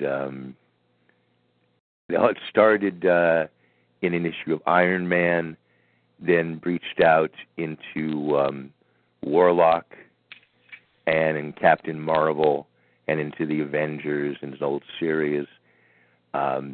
Really recommended, and he's a great character. One of, I think, the best new Marvel villains. I would say Bronze Age villains, going back to maybe the greatness of like Doctor Doom and some of these. He's a really neat creation, and an homage to the unbelievably brilliant Jack Kirby. Enough cannot be said about that man. There's a new age in comics now, the bronze. I know about the gold and the silver. Well, I think bronze was after. That was, bronze would be like... And I owned a comic book store, and I've been collecting for 40 years. And gold is the 40s. Gold is the 40s. Silver is roughly the 60s. Bronze is roughly the 70s. Yeah, that would be with Killraven, Starlin, Black Panther, Tomb of Dracula, that stuff. Okay. Come on, Rick Wall. You should be happier today. It's your birthday. Happy birthday, bro. Well, why? I'm not angry. No, you're a bit grumpy. No, I didn't say it was a happy birthday. And Rick, happy birthday. Big Yeah, hug. We both ran comic book stores. Oh, cool. Yeah. So when I always hear that in your voice, the shared love of comics. When you hear that, so.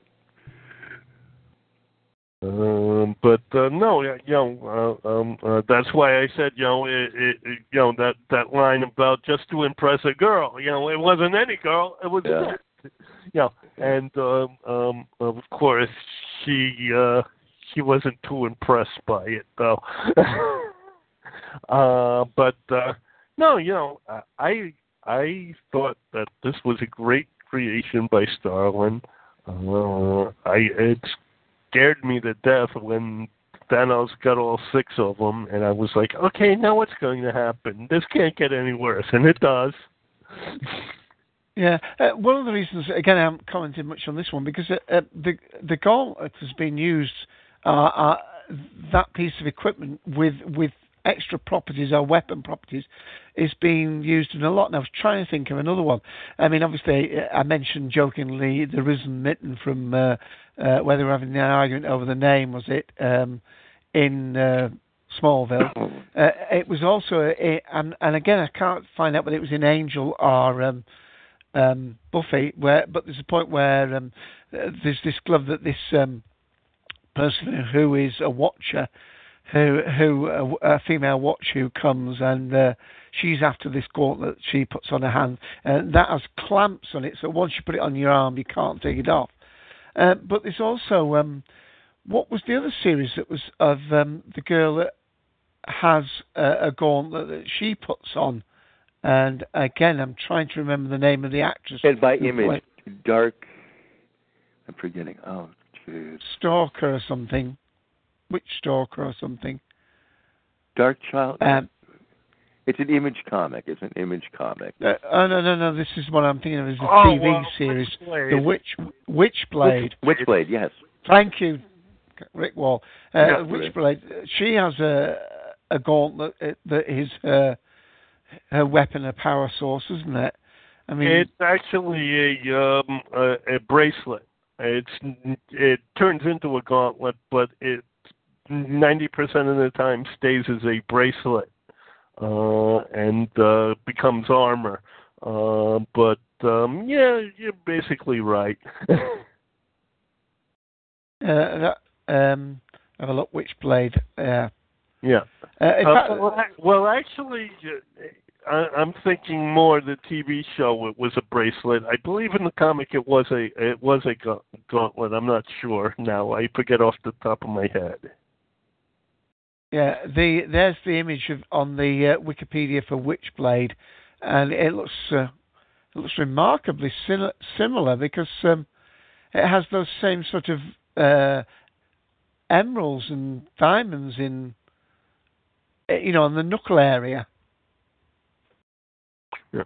And I get to apologize. It's that time. Hellhound's here and wants out. I don't know if you guys kind of heard her slightly moaning. Do you have a number one weapon that you would have put at the top of any of these lists that hasn't already been mentioned before you go? Let's see. Really big. Yeah. How about the good old Star Trek any generation or series phaser? They didn't. Well, there's one list that does mention them, but this one hasn't. If it's claiming to be the top 10, I don't understand why something as basic as that is missing. At least in my opinion. Let's see. Any other weapons? Big weapons? Not really. Well, everything else is kind of covered. Right.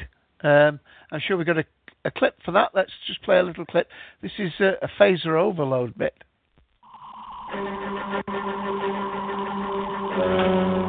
This is the cap. With the phaser on overload, Mike. The blows will take out the entire deck. Evacuate all personnel in the squadron. Double red alert. Pick it up. Go on. Block off this section. Hurry. I'll fight it.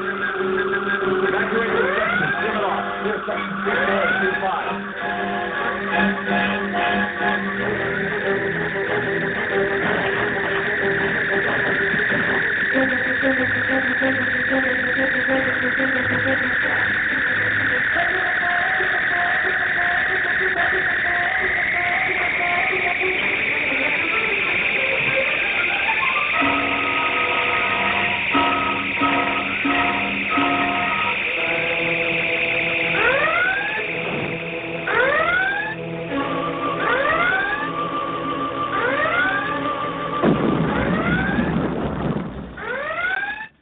I don't know about you. I get a double red alert. Good heavens. That noise really gets to you, doesn't it? Rick Walls had to drop off there, but that was showing the sheer power of it because we had a couple of episodes was it Star Trek The Next Generation? They actually put a phaser on overload on purpose to get reading. That was the one where they were sweeping the ship with some things, and again, Geordie and another character were invisible. They thought they'd been lost. Mm. Okay, have we got to the end of that first list? Yes. Well, I think that's at least sort of set us in the mold. So hopefully quicker than that, we'll go through the second list. But again, if we get to one in the list that is one we've already covered, we'll simply step over it. So we're on the Den of Geek, denofgeek.com, top 10 coolest weapons in sci-fi cinema. And they're not numbered. Ian, what will they do? They're not numbered. Not numbered, no. Cop out. That's a cop out, I tell you. Should we start near the top? Yeah, start at the top. Yeah, in no particular order these are, and I'm guessing they've copped out of rating them from 1 to 10 or whatever. So. Well, let's put. I won't read all the ones at the beginning, but the AT-AT Star Wars. There's no shortage of cool weaponry in Star Wars franchise, from the lightsaber to the Empire planet's knobbling Death Star. undoubtedly the coolest weapon anywhere in the series, for my money, is definitely the AT-AT. Before I saw Empire Strikes Back, I spent much of my spare time as a youngster waving a plastic tube around and pretending I was Luke Skywalker. But when at the age of about 5 or 6, I saw the first Empire's four-legged attack vehicles trudging across the icy wastes of Hoth, it was love at first sight. I don't want to read all that. I think we've got the thing, and son Matthew had one of these. When we had to build it, he was really into all this kind of gear. So, yeah. I could just say that. I agree with one part that they're an extremely recognizable, vehicle / weapon, but ungainly, easily toppled. That was the weakness, definitely. And military vehicle on legs. Right. It's like I guess an updated version of the Trojan horse. I'm assuming it can carry quite a large amount of troop complement in the back end there. Well, I would think it was an updated version of Hannibal and his elephants. There you go. That's a good one. Basically. Anybody else on an AT-AT? Literally. One of the coolest weapons ever on screen or imagined. Is that incredible sequence. And yeah, to be fair, this list does say coolest, not necessarily the most powerful weapons. Yeah, but coolest is a lot more fun, I think, than more powerful for a lot of things. Oh, yeah. They're cool, and they've managed to last as an image, but I still say they're a bit pants because they fall. And you watch, and Dave, something you said is so apt. You watch Return of the King, and you see Legolas, and what are those elephants? What's he doing? It's like Luke with the AT-AT. Mm. It is. Well, in fairness, I think Tolkien actually wrote that first. No, I know that, but it invokes the imagery, and you can laugh at that and go boom. I'm not saying there was any copying at all. I'm saying it's kind of like some Jungian thing, like, wow, that I'm sure when they did that scene and he's doing the arrows up and going up the way, it has the same vibe. So I think that was just so amazing in that. Yeah, I think, and one of the things that is particularly cool about the AT-AT, it's not really.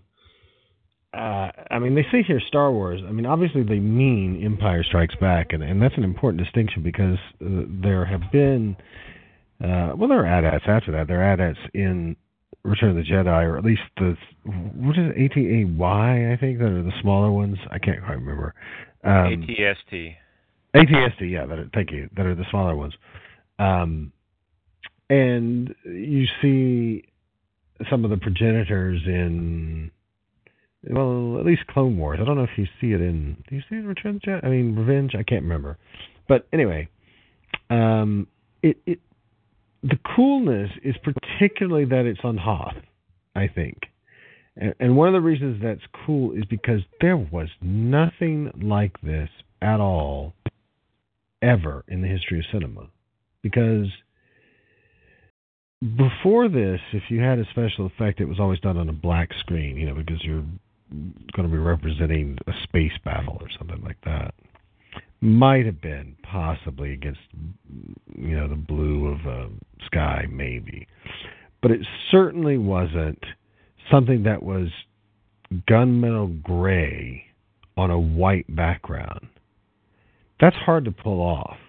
And I think even as a kid, you're watching this thing, that you have never seen anything like that. You might not know exactly what it is that's different, but what's different is white background, which shows everything. If in terms of cutting it out and layering up the film, it's got to be done really, really well. And although improvements have since been made to that sequence in the special edition, that I think are really good improvements, and I'm glad they made them. The original footage is still damned impressive.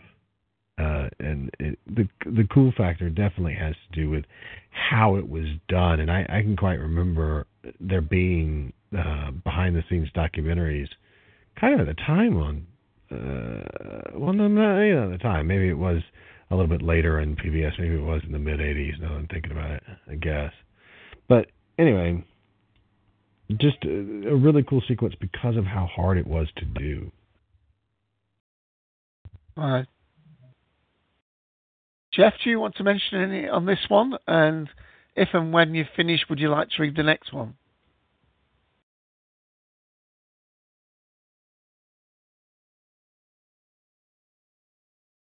I'll assume that Jeff has just had to step away.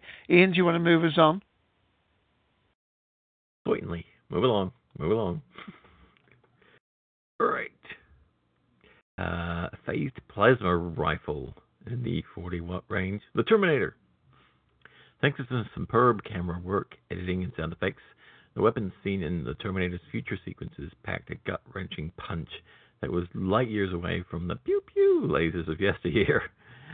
As he demonstrated in Aliens, James Cameron has a particular way of giving his fanciful ordnance real substance and weight. And the future he depicts in 1984's The Terminator is genuinely the stuff of nightmares. I'm not even familiar with this weapon, but hey. Yeah. It was briefly shown in the future sequences. When the pulses going off, the laser pulses against the Terminators walking. So I mean, it's something that it's only shown at the future sense clips in the film in the beginning and interspersed in the flashbacks or flash forwards actually in the movie. Yeah. Oh. I mean, it's very difficult. I mean, if you're going to pick from the Terminator, I mean, you've got to think, actually, I don't know if you're going to go all the way up to Terminator Salvation. You're actually going to talk about some of the actual weapons, the actual machines themselves, haven't you? I mean, some of those were terrifying. Like if you think of there's one where they're hiding in this sort of rundown shack or petrol station, and then this giant walking thing comes towards them and burns them out, and then these like motorbike weapons come out of the leg. It's a little bit of a Transformer type of thing that they're doing there. But I mean, that was much more impressive to me. And some people might not think Terminator Salvation fits in with the earlier ones, but apart from the fact that I was a bit annoyed because on Blu-ray, it's they did a very grainy look to it. They made it look grainy for, I don't know, grittiness, whatever it was.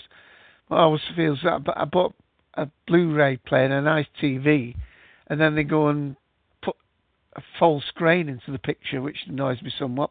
But I as a story, I thought that was really good.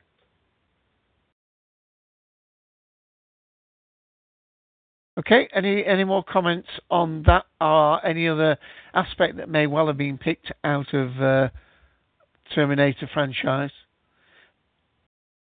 I mean, most people will probably remember Arnold Schwarzenegger wielding a gun and shooting at the helicopters and the police cars. I imagine that's what most people would think of. I mean, Sarah Connor was the Terminator itself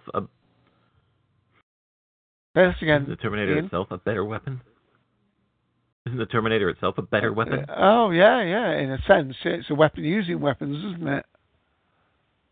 I mean, they were designed to be weapons, so aren't they actually cooler? And the one in Terminator 2, it's even better. Oh, yeah. I mean, the first time I saw that sequence where, it got melted and then it reformed and then walked through the flames. Brilliant. And then the policeman's uniform came on the outside.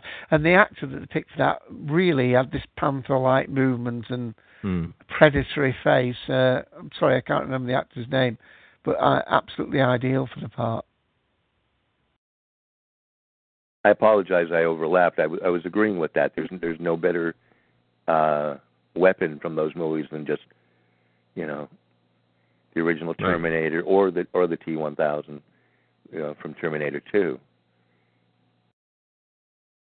Okay. Right. Well, I think I need to move us on. I've got a clip for the next one, Ian. It's a very short clip, so I'll just play it first, and then we can read it. What can I do to make your lunch more pleasant? I found this in my soup, and I'm very upset. It's the bone gun. Existence. Only a mind as playfully warped could come up with a weapon as surreal and psychological button-pushing as this piece of osseous ordnance from the 1997 Existence. And the fact that the film's set in a virtual video game world almost indistinguishable from the real thing gives Cronenberg's imagination free rein. But where on earth did he get the idea for a gun made of bone that fires teeth as bullet? The mind boggles. The bone gun is unforgettable, his unexpected power hideous.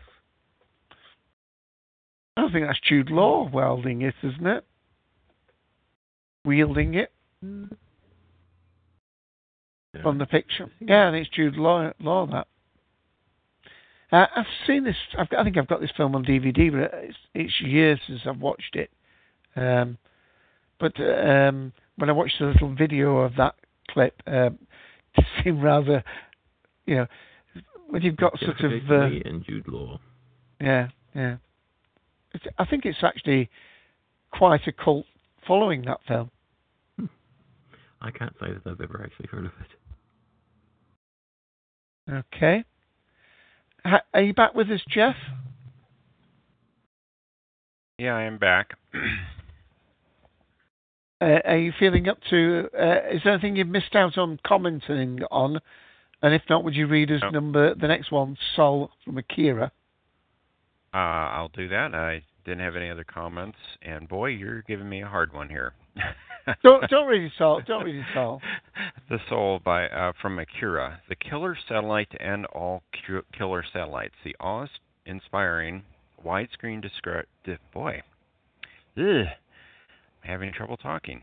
The awe-inspiring widescreen destruction seen near the conclusion of Katsuhiro Okamoto's classic 1988 animated feature Akira is punctuated by a blast from the soul. Yeah, blame Mike. I would have asked him to read this one, but unfortunately he did drop off audio. Jump to the end of it then. Okay, a Hollywood remake of Akira has been in the offing for several years now. Even with the power of modern computers at 21st century filmmakers' fingertips, I fail to see how they'll be able to replicate an explosive sequence as remarkable as this one, or portray the overwhelming power of the soul as masterfully as Otomo's managed it. So again, Mike would probably be the one that would have been able to sort of do that. That's, I think, one of the first anime films, maybe one of the few and only anime films I've ever watched. Isn't it where the hero goes around on a motorbike? I think that's the correct one. Yes, indeed. Ken, can you comment on this film and the weapon? Visually, an incredible dystopian cyberpunk aspect, future devastation. The movie's going to be unbelievably expensive if they try and match the visuals of the animation. This was kind of late night, midnight screen viewing for anime fans. It was all the rage, back in the 80s, when it first came out, and they had a corresponding comic book, and that's just one of the aspects of it. But I think when people think of Akira, even more, they'll think of the motorbike aspect of it, and just the very cool futuristic cars and road waves. That's very, I don't know if it's on this list, but the very, very Blade Runner tone, that aspect of the future in it, which okay. Well, again, I'm going to move us on unless anybody wants to speak. The next one I have got a clip for. This is the M41A pulse rifle from Aliens. Not particularly brilliant clip, but we'll play it.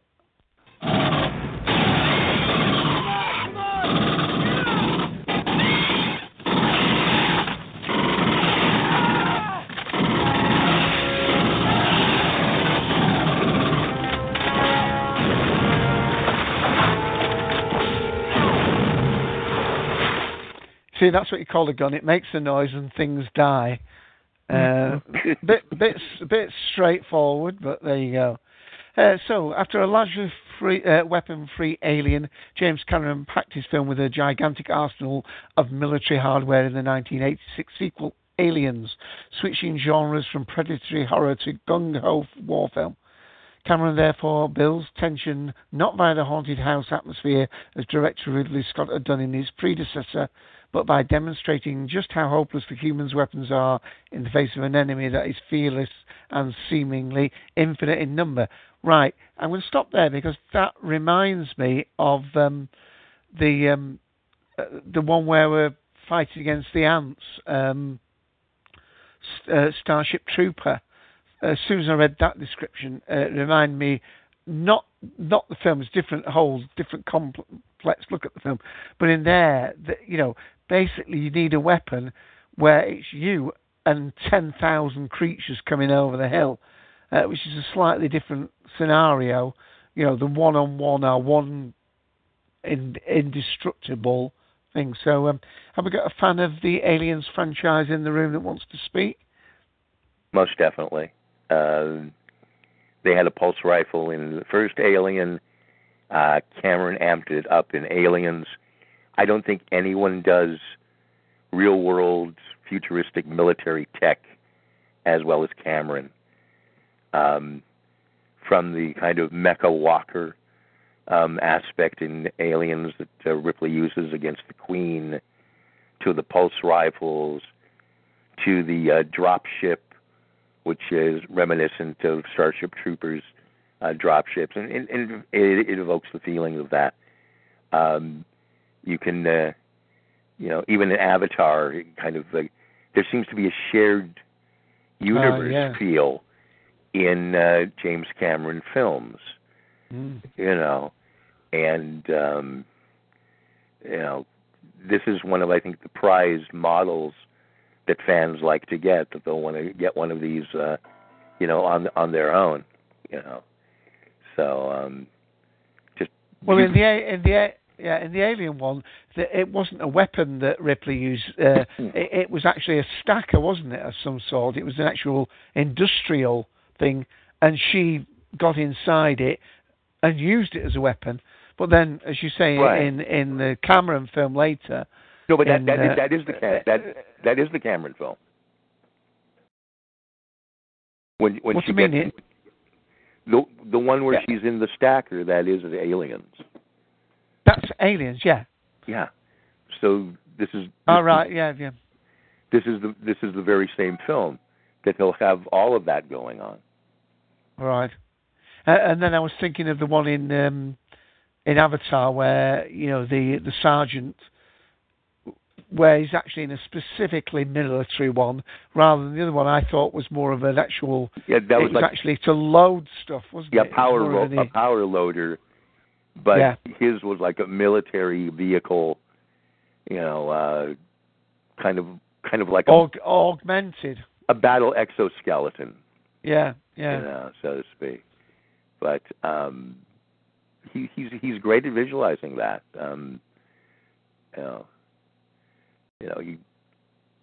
My thought when I first saw Aliens was Sergeant Fury in space.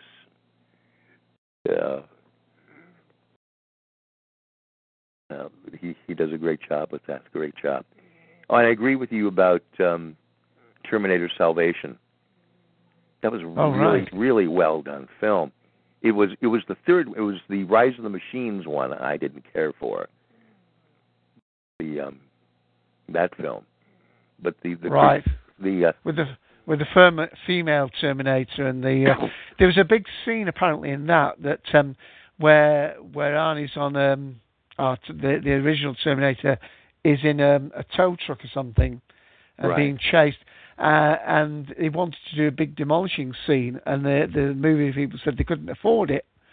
And the story that went around at the time, whether it's true or not, is that Arnie stumped up the money himself because he wanted that scene in. That's funny, but the Christian Bale Sam Worthington performance. Worthington was great in that, I thought, in Salvation. Right. I just noticed Mike's come back in the room. We missed you, Mike. We were doing Akira a little while ago, so you can come on audio. We'll give you time to mention that. Ian, do you want to do another? I haven't asked Darth yet whether he's okay with reading one of these out. I don't know whether he wants to read ahead and see if there's anyone he'd like to pick out on this page. I'll put the page back in. Do you want to do the next one while while Darth has a check? Sure. I'm going to try and be brief on some of these because we do have... don't read it. Don't read it all. List of 25 coming up after this. And no. Basically, it's the Tesla ride from District 9. Critics seemed divided over whether the second half of Neil Blomkamp's District 9 is a disappointing descent into mindless violence after such an intelligent build-up, or whether it's just a natural release of narrative energy following the... anyway, it's a big gun. It's a ridiculously powerful piece of ordnance that may look as if it's been coupled together from leftover motorcycle parts, but it's capable of blowing people to smithereens with a chuckle-inducing effect. It is I think, an interesting... I do have to watch District 9 again, because when I did watch it, I was very ill at the time, that did not want to go to sleep, so ended up watching this. But this is an impressive looking device, I gotta say. Yeah, we should say if people check out these lists, this is the Den of Geek list we're still on at the moment. There are little images to each one. Right, and if you just look up the District 9 Tesla gun, you'll see some very nice detailed pictures of it, and it is, I think, a neat looking gun. Yeah, I must admit, when I was trying to get little clips for this show, you go on YouTube and you put the name of these guns in, and most of the YouTube videos were actually people who are building models of them, are talking about the how they're constructed and the theory behind them, rather than actually a scene of them being used in the actual film. And of course, as you heard from that one I did from the Alien, basically they make a lot of noise and kill a lot of things. So for that reason, I skipped over them. But this gun, you really had to pay a price to use it, and that's the whole fascinating thing about it. It only works on alien technology. Yep. And what happens to Winkus is the whole fascinating journey in the film. It's a great film. And, it's kind of uplifting because it's, he's saving himself and others doing it. It's just the thing to go after a insanely violent South African warlord with having this Tesla rifle. But okay. Well, I think Ian's right. We'll have to move on. I'm going to just mention, Darth, if you'd be willing to go to read the phaser one when we get to it. Just prior to that, though, we've got the ZX-35 rocket pistol from Buck Rogers, the sci-fi gun that became a template for all directed energy handguns that followed. Buck Rogers' XZ-35 rocket pistol launched 1,000 different alliterations and spin-off toys. For several generations of children, the ray gun replaced the traditional cowboy six-shooter as the playground weapon of choice. Based on the German Mauser C96 pistol, the XZ-35 later influenced the design of Han Solo's DL-44 blaster in Star Wars. It was the XL-35 and the toys that came after it that remain iconic designs. However, in the next time you fire a zappy laser gun in a video game, you have the creators of Buck Rogers to thank. And again, there's a nice illustration there. I mean, ray guns. It was all ray guns, wasn't it? That rather than lasers are sonic devices. Anything with rays in it was the thing. X-rays and so on and so forth. Okay, no comments? Yep. Okay, Darth, I don't know you are still with your computer. Would you be willing to read the next one, the phase of Star Trek, for us? The standard issue firearm of the Star Trek franchise, the phaser is surely the Swiss Army knife of sci-fi. It can be used to stun or kill things, or as a blowtorch, or to cut through walls or even rocks. Set phasers to stun became one of the original series' most familiar catchphrases, and while the phaser passed through numerous subtle iterations over the numerous series and movies, its distinctive silhouette remains the same, which is crap, but that's what they said in this article. Right. I mean, I already played a clip about one on Overload, but it's really changed a lot. They've changed a hell of a lot. Well, I mean, part of the thing is you've got to define what you mean by a phaser. I think in this picture here, you've got what is that? That's the Picard. Well, next generation. Well, Picard. It's Picard, but I'm trying to figure. It's not even next gen. It's that's from like Nemesis. Oh, Insurrection. Insurrection. Yes, Insurrection. Because he's at the fountain. Ooh, I got it right. Yeah. But like even in the original series, I mean, there were two phasers, right? There's the little sort of I don't know what you'd call it, the button one. Yeah, I guess the garage door opener one. And then there's the actual pistol thing, right?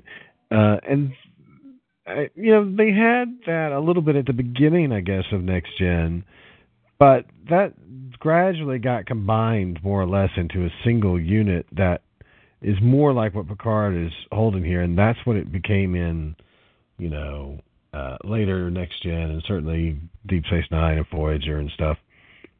And then, of course, you've got, the phasers that are in Enterprise, and they're a little bit closer to the original series ones, as you'd expect, although, the design on Enterprise is always kind of funky because it looks better than really what the original series did, but yet it is still trying to pay some kind of homage to the original series. And then you've got, the thing that is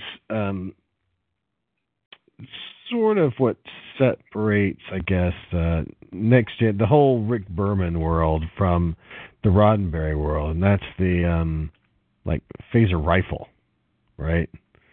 I mean, that really never existed in the original series. I don't think it did. I can't think of an instance where they had anything stronger than a phaser. Most of the time in the original series, they're just doing the garage door opener one, right? They're not even busting out the big one. But the phaser rifle became an important thing, obviously, as you get into, especially the Dominion War, but some aspects of Voyager too, and the series, the movie series. I mean, the phaser rifle is absolutely integral to First Contact, right? So it's weird. I really don't agree with that article at all. Would you class the fact that the ship had its own phaser as well? I mean, well, that's the thing. Yeah, I mean, the technology runs the gamut, and then you have phase cannons too at some level. Yeah, I mean, you've got that technology replicated in a variety of different sizes, but because of that, it's really not like what this article says of being something that was only subtly redesigned. It was pretty grossly redesigned, I would have thought. But whatever, it's still important. Yeah, Guest 11 has put in there was a phaser rifle in the original pilot, The Cage, in Star Trek. That's the one where they're firing at the rocks. You're right, but I mean that doesn't count. It wasn't broadcast, and maybe it counts, I guess, if you're going to talk menagerie. But it was never after that. I mean, that is an artifact of the original pilot. It's not really what they intended, I don't think. If you take a look at that page, Darth, they're showing a Type 3 phaser, which is the phaser rifle from the original series. Oh, okay. And No, but next gen. It shows a picture of Kirk holding a phaser rifle. But it's probably not. Well, all right. Where is it? Where is he? Yeah, the picture on the left-hand side, the third image down. Yeah, but that's. I don't know if I can. I mean, that's where No Man Has Gone before. I mean, that's like really early in production history. And yeah, for the purposes of writing an article at Memory Alpha, sure, fine, whatever. But honestly, that didn't survive past even the midway point of Series 1. I don't know. I don't know if I can count that so much. But the point is, it's a class of. I suppose they're all the same class of weapon, isn't it? It's what spouts out the end that they're all using the same technology. Yeah, I suppose so. You can even heat rocks and keep you alive in a cave. Yeah, apparently so. And you can invert them and invert their power source or whatever and turn them into bombs.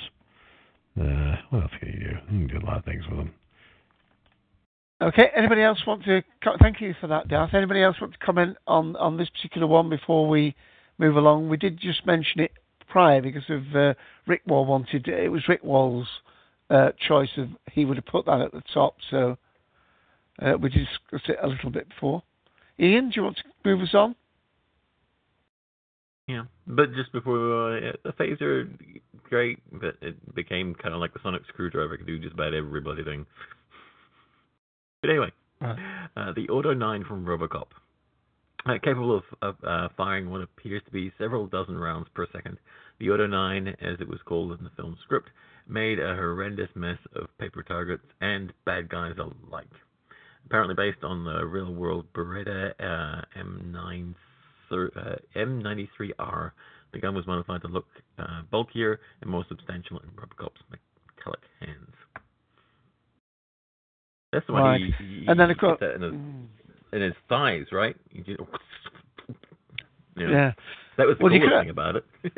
Well, you could argue, of course, with the Robocop, the next weapon would be the completely mechanical Robocop.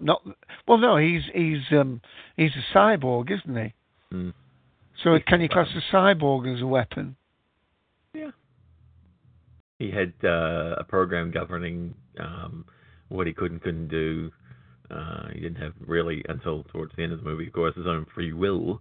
So, if you ask me, he was a weapon. Right. And the next one, moving us along again. Yeah, please do. Unless anybody wants to stop me, shouldn't be on this list at all because it's a ship. The tripods in the War of the Worlds, the Martian tripods in H.G. Wells. Well, I suppose I do call them weapons, but isn't it still a ship? 1898 novel, The War of the Worlds, are undoubtedly the first example of alien war machines in sci-fi. The devastating heat rays, which could boil rivers, melt iron and glass, are also precursors to the genre's lasers, and the influence of Wells' exotic mecha can be seen in such films as Independence Day and Star Wars. Yeah, so is it a ship or is it a weapon? I suppose. Yeah, I guess it is a weapon because. Yeah. Well, I think they're maybe being inaccurate with how they're saying the tripod isn't the weapon, but the Martian death ray would be more accurate. Yeah. The Martian death ray is the weapon. This is their transport also coming out of the pods. Whether it's the tentacles or this has tentacles, it's just they're invisible in the Byron Haskin George Powell movie. Mm-hmm. I mean, they're there. We just don't see them as they're floating around. But coolness factor, oh God, yeah. It is beautifully realized. But I guess they think of this as a weapon because it's that great mix of sound and visual, that kind of the noises it makes and everything. You can just hear that on the soundtrack and you know what it is. Right. Yeah. But yeah. Yeah, that was a bad impersonation of it. But hey, but now the new film, the Tom Cruise version, I don't even remember the tripods in that, or the aspect of that one. The less the better. Excuse me? The less said about it, the better. Yeah, I did not like that version too much, but this is a classic, and I know it's not a weapon. We go into the classification of maybe just nifty sci-fi gadgets, but I think nothing beats the George Pell time machine, right? For design and just wonder of it all. Yeah, I mean, well, just to mention tripods, I've got to mention tripods. I mean, the weapon there really was the cap that they put on the heads, because basically it puts everybody into a meek and submissive mood. So all the young men at they reached puberty had to go and be capped, and that was the way of controlling him. Not with a chemical control, but by this little, the heads were shaved, and then this cap was put on their head. This looked like a metallic chip, really.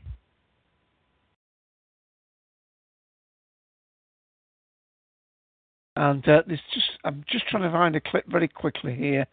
And while you do that, I'm going to introduce the next list, but we can always go back.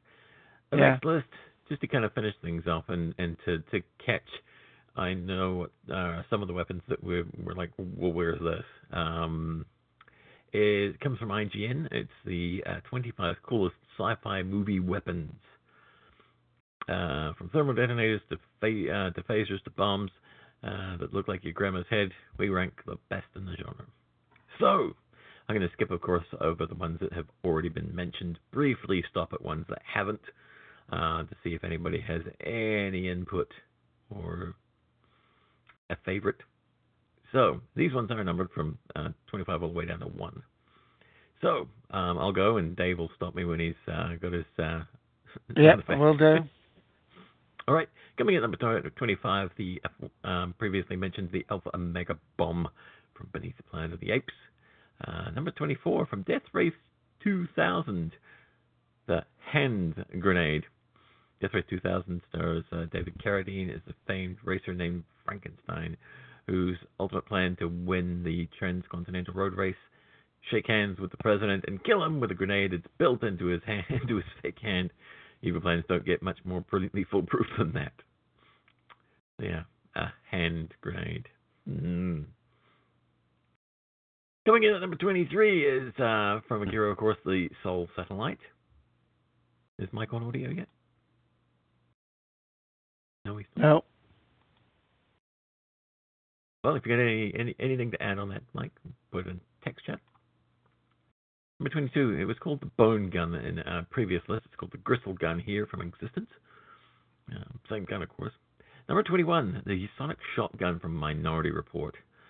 There isn't much of this piece in the Tom Cruise, Steven Spielberg film, but we liked what we saw, and heard.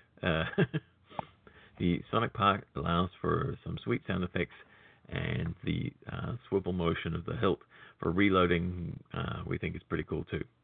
Honorable mention goes to the stick, also from the film, which makes the targets all pukey. Yuck. The stick. But yeah, the Sonic shotgun thing was pretty cool. I found the clip. All right. This is from the War of the Worlds, but this is from the Death Ray, I think it is, from the radio.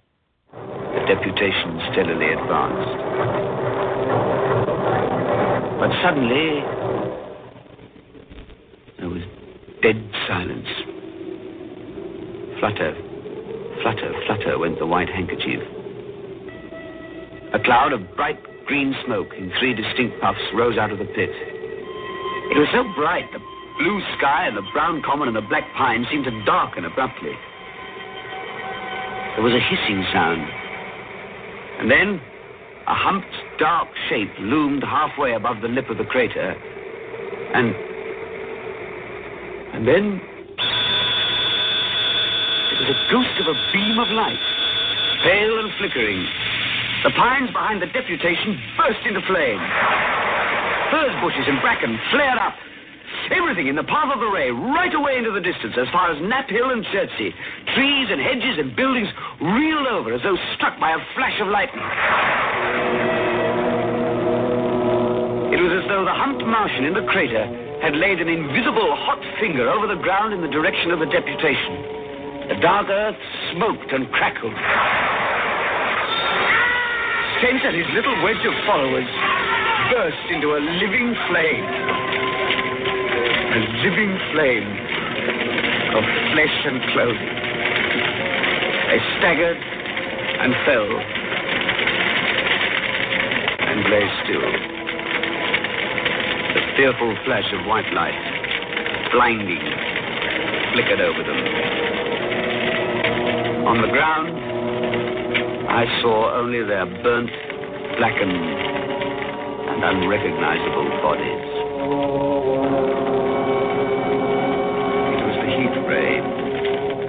I'd seen the heat ray in action for the first time. Heat ray.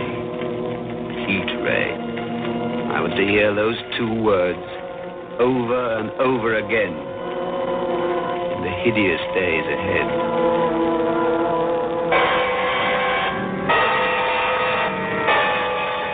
That's from about 1956, a radio play. I mean, radio has the best pictures, doesn't it, Ken? Yep. So, that was the heat ray, if you hadn't guessed. Sorry, Ian, but thank you for indulging me with that. Not a problem. All right, moving on to number 20 in the IGN list. From Starship Troopers, the Mini Nuke. Rocket-propelled grenades are all fine and well, but what if you're staring down a nest full of gigantic space bugs who want nothing more than to rip your flesh from your bones? Then you upgrade to a Mini Nuke. This handy little device looks like any old RPG launcher, but it packs enough wallet to bring down a mountain. Suddenly being frontline infantry doesn't seem so bad. I don't think I've ever seen this movie, to be honest. I've seen bits of it. Does that count? No? Okay. No. Depends on which bits. Depends on which bits. One with bugs in it. Yes, I'm being very precise. All right, coming in at number 19 is one of my favorite weapons from Men in Black, the Noisy Cricket. Don't you have a clip? We do have a clip for that. Let me clip for that. Look at it if you want. Can I find it now? Because no, it's okay. Here we go. Kate, give the kid a weapon.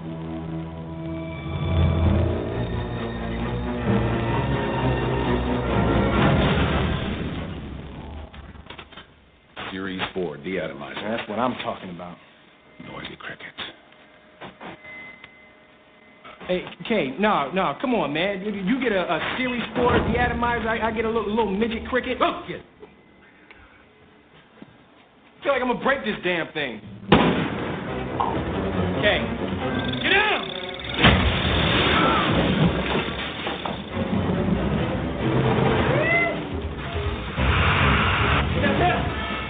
That's in the exosuit.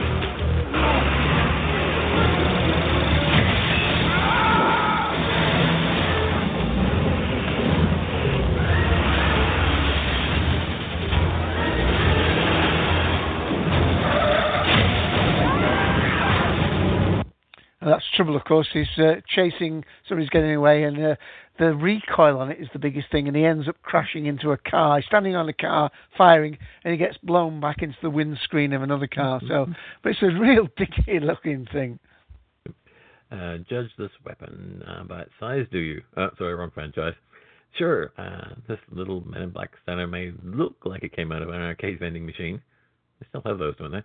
But the noisy cricket, wielded by Will Smith's Agent J, packs a serious punch, capable of blowing a hole in the wall with a single shot. The noisy cricket also has enough of a kickback that if the user isn't careful, it might be going to run through a wall too.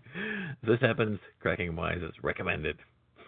It's one of my favorite ones just because, especially the first time you watch the movie, you think he gets this tiny little gun because he's the rookie and everything, and they don't trust him with anything else.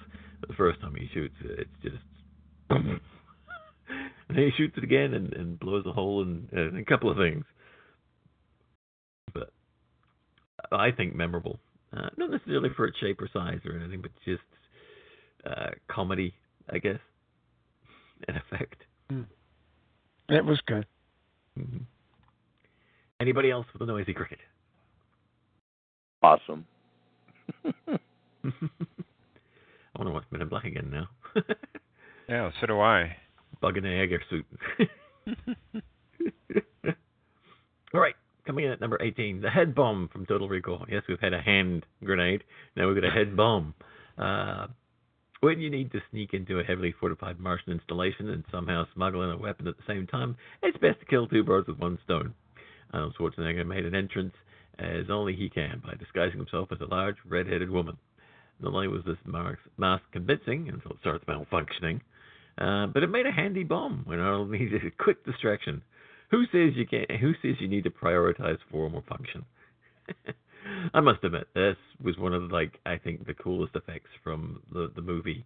Was this,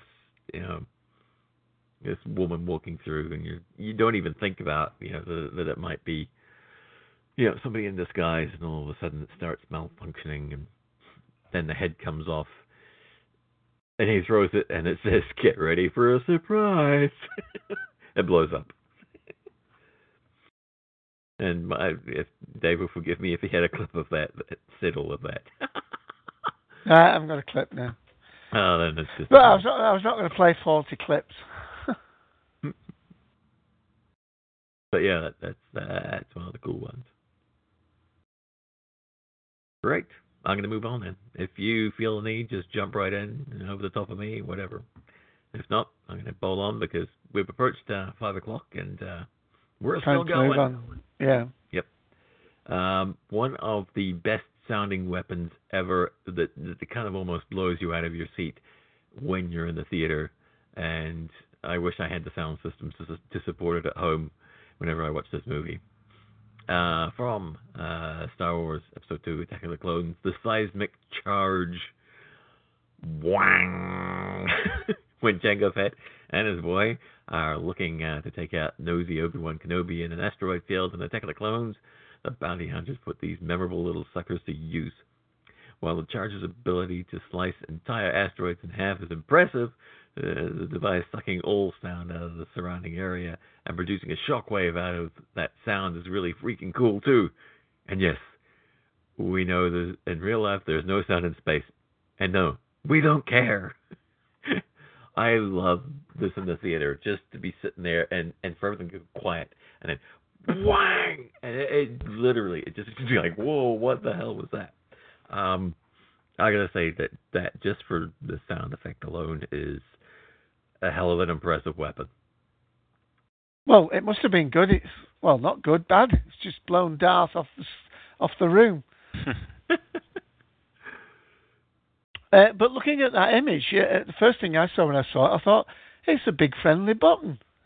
It looked like the one from the Doctor Who episode, the grenade-like thing. Mm. Yeah, I don't know if you ever actually see it, but yeah. Okay. Oh, yeah, you do when it gets released. It you can see it briefly, and then whang. Sorry, I was just watching the clip on the website. For anybody who wants to look these up on IGN, it's the 25 coolest sci-fi movie weapons, and many of these have little YouTube clips to go along with them. So fear not, you can listen to whang as much as you like. Yeah, and if you're wondering why I haven't got clips from that, we found that page after there was some criticism of the original list that we had. Yeah. So which is we've just gone with this list to begin with, but hey. we're fallible. What can you say? Should we recruit our members to read one each now? Maybe Jeff and then Ken? Yeah, if you want. Can you do Tron for us, Jeff, and then go to Ken? Sure. The identity disc from Tron. Imagine if your wallet contained every last piece of information about you and took the form of a frisbee. And what if you could use that frisbee as a weapon that bounces off walls and turns anyone it touches into a pile of corrupted data particles? That pretty much daily life in the grid. This is one tool you definitely don't want to leave home without. Right, now, we should say this is from the 2010 Tron movie. It's not the same frisbee. I mean, I knew they threw the frisbee in the original, but I don't know whether it had the same capabilities. Pretty much so, but you got a little more kind of detail in the newer movie. I mean, it's still the data disk was your kind of ID and everything in the first movie too, and was still used as a weapon. It more just took people out really in that, and that's when I think you can actually just be like wounded by it, and yeah. Right. Now that takes us to the end. Better than the second movie. Right. That takes us to the end of page 2. So I don't know whether Ken has got a chance to got the third page up. Yes, I do. We're up to number 15. Thank you. The LOOKER gun, Looker, also known as the Light Ocular Oriented Kinetic Emotive Responses gun. This device showed up in the 1981 Michael Crichton sci-fi posing as thriller picture, featuring some out-there concepts at the time. 3D digital scanning, subliminal advertising, Albert Finney starring in a sci-fi movie. The most memorable was the Looker gun. This pistol didn't fire bullets, but instead pulses of light that momentarily daze its target, resulting in the illusion of invisibility for the user. I can't say I remember about this one at all. So again, those people listening to the recording later and thinking, we skipped over my favourite, then as we always say, we talk about the ones that are familiar to those people that are here on audio. Remember, we do this live. You're most welcome to join us at 2 p.m. Eastern Daylight Time on TalkShoe ID 54821. So forgiveness for that. And if you're on Facebook, join on our Facebook page. There will be a list of comments about this. I'll be removing the invite to this show, but there should be a recording link shortly after we go off air, and you can put any comments under that. I'd like to take the next one, Ian, because I was quite a fan of this film. Okay. I'm quite a Keanu Reeves fan, actually, when I think about it. This is from Johnny Mnemonic. Well, the point is, he's got this very stilted and maybe wooden delivery, as some people would think. But often that suits when you're playing a non-human or a person where, I mean, somebody like Jeff Bridges did it even better because he could play, the ordinary person, and he could play Starman, and you believed he wasn't human. So, anyway, monominocular wire. Monominocular wire isn't a unique concept in popular fiction, but Johnny Mnemonic made it cool. The idea is simple. A thin chain of diamond molecules with unbreakable bonds that can be used as a garrote or a whip. Even better is the fact that the molecular generators are stored in an assistant's thumbs.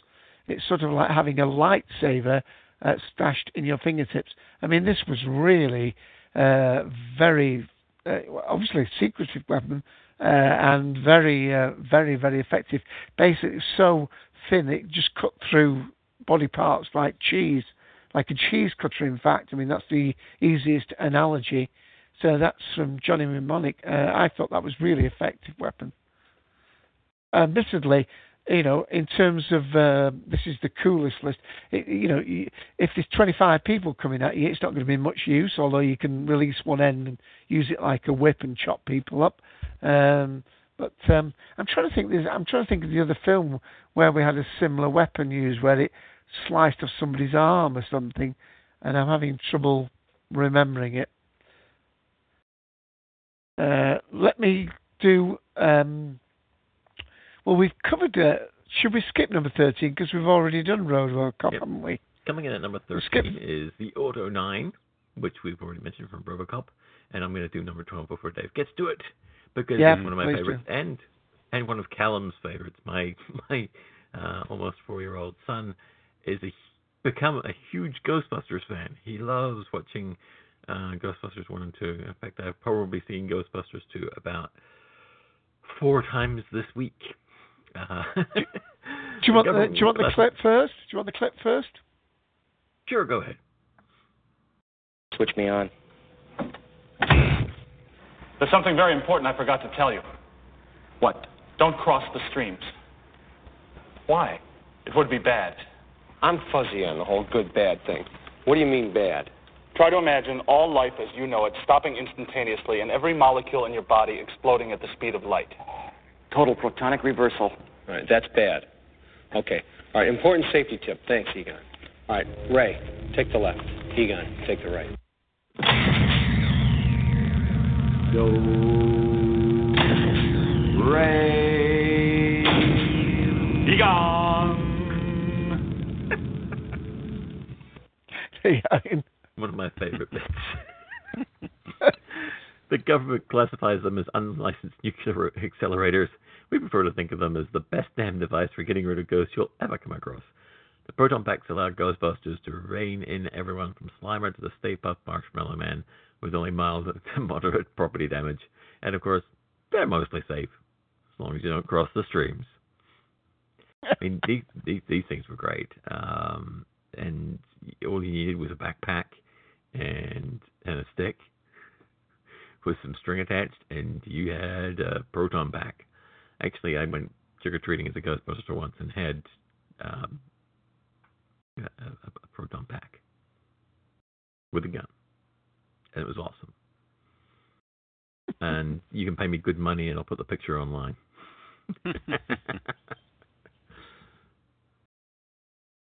Anybody else? We've got more. Yeah, I'm sure we've got some more fans. Oh, yeah, the great weapon, great visuals.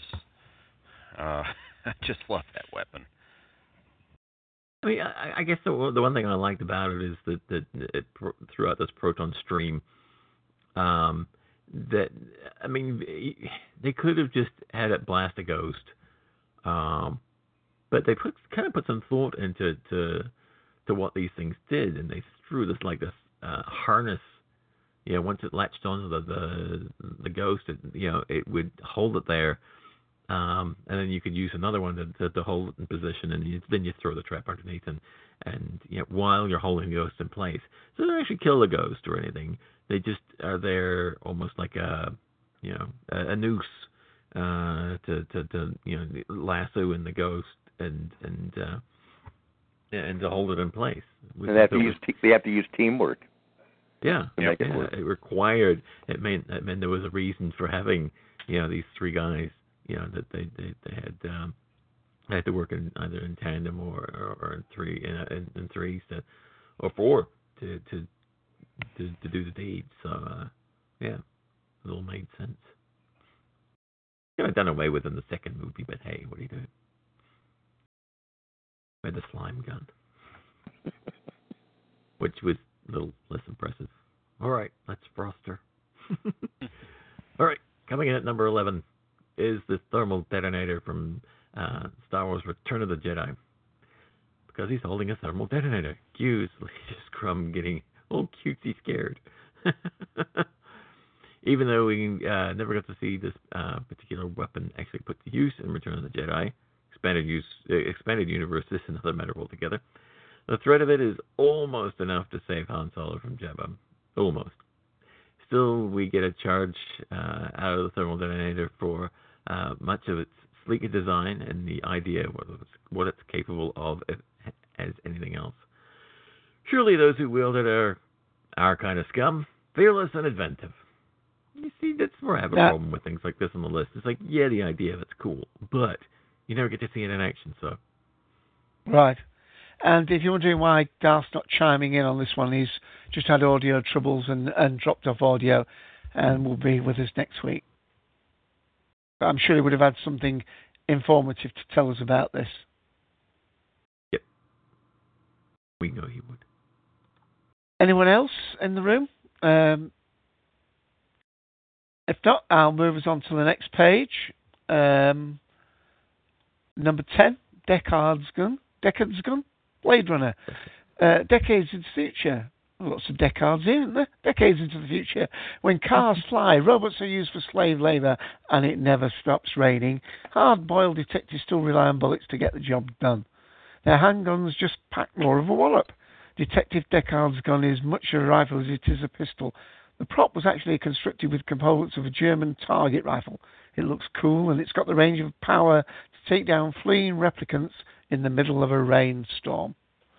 I mean, I'm sure lots of our listeners are real fans of the actual Blade Runner. Don't ask me, as they would say on Big Bang Theory, is it the director's final cut of the final cut of the director's cut? Is it the one with the narration over it, or without narration? Ken, are you a bit of a big Blade Runner fan? Right, thought so. But for the version that came out when it came out, not unicorny added, different version, etc. Or what the director thinks the movie means this week. Right. But wouldn't you say that the replicants are actually? I mean, like Ian said with the RoboCops weren't the replicants? I mean, they were built. They were made to be soldiers, weren't they? They fought in all these wars. To use in mining and in wars in the outworld colonies. And I mean, the gun's there. It's just maybe a policeman's gun. The thing that captures in the mind is the spinner car. I would say if there's some bit of hardware from Blade Runner that catches in the mind, it's the spinner car. But yes, he's a Blade Runner, and he has a gun, and that's about it. So I mean, it's not really an impressive handgun. It just does the job. It shoots, kind of shoots a dart. Yeah. Kind of shoots a dart. Yeah, I mean, he's a detective, really, isn't he? I mean, that's the futuristic detective, really. But I mean, tons of, the film, it's like film noir and space together, isn't it? Yeah. Excellent. Okay, let me move it on. I'm going to read the next one, and then number 8. Maybe Jeff would be ready to read 7 when we get to it, because I think he'd be a fan of that one. Let me read number 8. Smart number disc. 9 is. Eh? Tell them what number 9 is. I know we've covered it, but tell them what sorry, number 9 is, yeah, quite right. What happened to 9? Absolutely. First mistake of the day. Phaser. Number 9 is Phaser, Star Trek, which we have covered before. That's why I was skipping it. So I'm moving it to number 8, Smart Disc. Smart man, Smart Alec, Smart Disc. Okay, Ian? Predator 2. One advantage of City Hunter Predator had in Predator 2 over the original film's Jungle Hunter was a larger and more varied arsenal. The Smart Disc is pretty much the galaxy's coolest boomerang. It's like a razor-sharp frisbee that can be trolled via in-helmet sensors and always comes back to its owner, no matter what. How this Predator welded so much fancy tech and still managed to be defeated by Danny Glover is a question for the ages. Again, no, I'm not.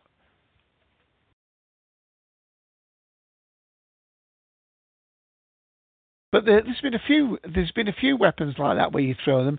There was one of these sword and sandal ones, wasn't it, where they had like a 3-bladed thing that he flew through, like a boomerang with 3 things that were blades on it. Oh, yeah, Krill from Krull. Krull, I almost got there. Yeah. And then, of course, we have the one. Actually. Right, okay. Oh, I haven't read that far. So, let's move on to number 7. Jeff, would you be so kind? Oh, he's still stepping away. Sorry. Ian, you might have to do this one. If I can go back a page. Shall I read it? The Genesis device from Star Trek, The Wrath of Khan. I think this was mentioned pre-show, I'm not sure. As with many weapons, Carol and David Marcus' Genesis device was originally intended to help people, not harm them. It's a world builder. Terraforming technology that can create lush, Class M planets where there was just once desolate rock. As Marcus says, it's life from lifelessness. The only problem is it can work both ways. If you drop a Genesis device in the middle of space where there's already life, well, suffice to say, bad stuff happens. When it turns out, it doesn't work right anyway. The planet it creates is unstable and blows itself to hell in a very short time indeed. Yeah. And not to be confused with... Go on. Sorry. You should be interrupting me like that. I thought you weren't going to read it all, that's why. What? I thought you'd stop because you weren't going to read it all. No, I'm just not reading the ones we've already covered. Like the next one. It's the pulse rifle from Aliens. We already talked about. Right, so let's move on to the top 5. So we're nearly there. And number 5, it's the Death Star, which we've already talked about. So we're now down to 4. Number 4, it's the Weirding module. Ooh, I'll have to read this one carefully. In the original Dune novel, and when I say original, there are about 26 of them. I assume it means the first. The Weirding Way is an advanced and highly precise form of martial arts. When he took on the challenge of adapting Dune for the big screen, one of the many changes David Lynch made was to replace the Weirding Way with Weirding modules. These devices convert certain sounds into powerful blasts of sonic energy. Space Kung Fu is one thing, but it's hard to stop an idea of breaking your name and watching stone and flesh explode before you. I've never seen Dune. Well, I've read an awful lot of the books, and of course, in the first, well, certainly the TV film, of course, Captain Picard was in there as well, playing Duncan. Duncan is his trainer. Excuse me, he was Gurney Halleck. Gurney, oh, right. Thank you. Okay, do you want to make it? Do you know much about the? I'm not really. Well, that was the David Lynch film, not the TV version. Ah, right. And they had the module even using Paul's name becomes a killing word, Muad'Dib. They use that aspect of it in the film. Ah. So that when he's training the Fremen to cut through the impenetrable rocks, one of them says his name and it goes out of control because his messianic attitude even works toward this hybrid of machine and mysticism, as Lynch put it in the film. Right. Yeah, I mean, my brother-in-law, Gary, he's got all the Dune stories. He's read them all, and he loves it. I mean, the Arrakis, the planet that is also known as Dune, and the whole storyline is brilliant. Yeah, and of course, the chap who played Winston Churchill, he in Doctor Who, that same actor was played Baron Harkonnen. Harkonnen, yeah. In the TV versions. Right.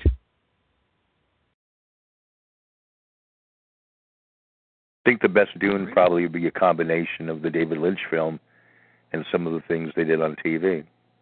Well, I like the Children of Dune, the miniseries. That was excellent. That was the best. I think that was great. Right.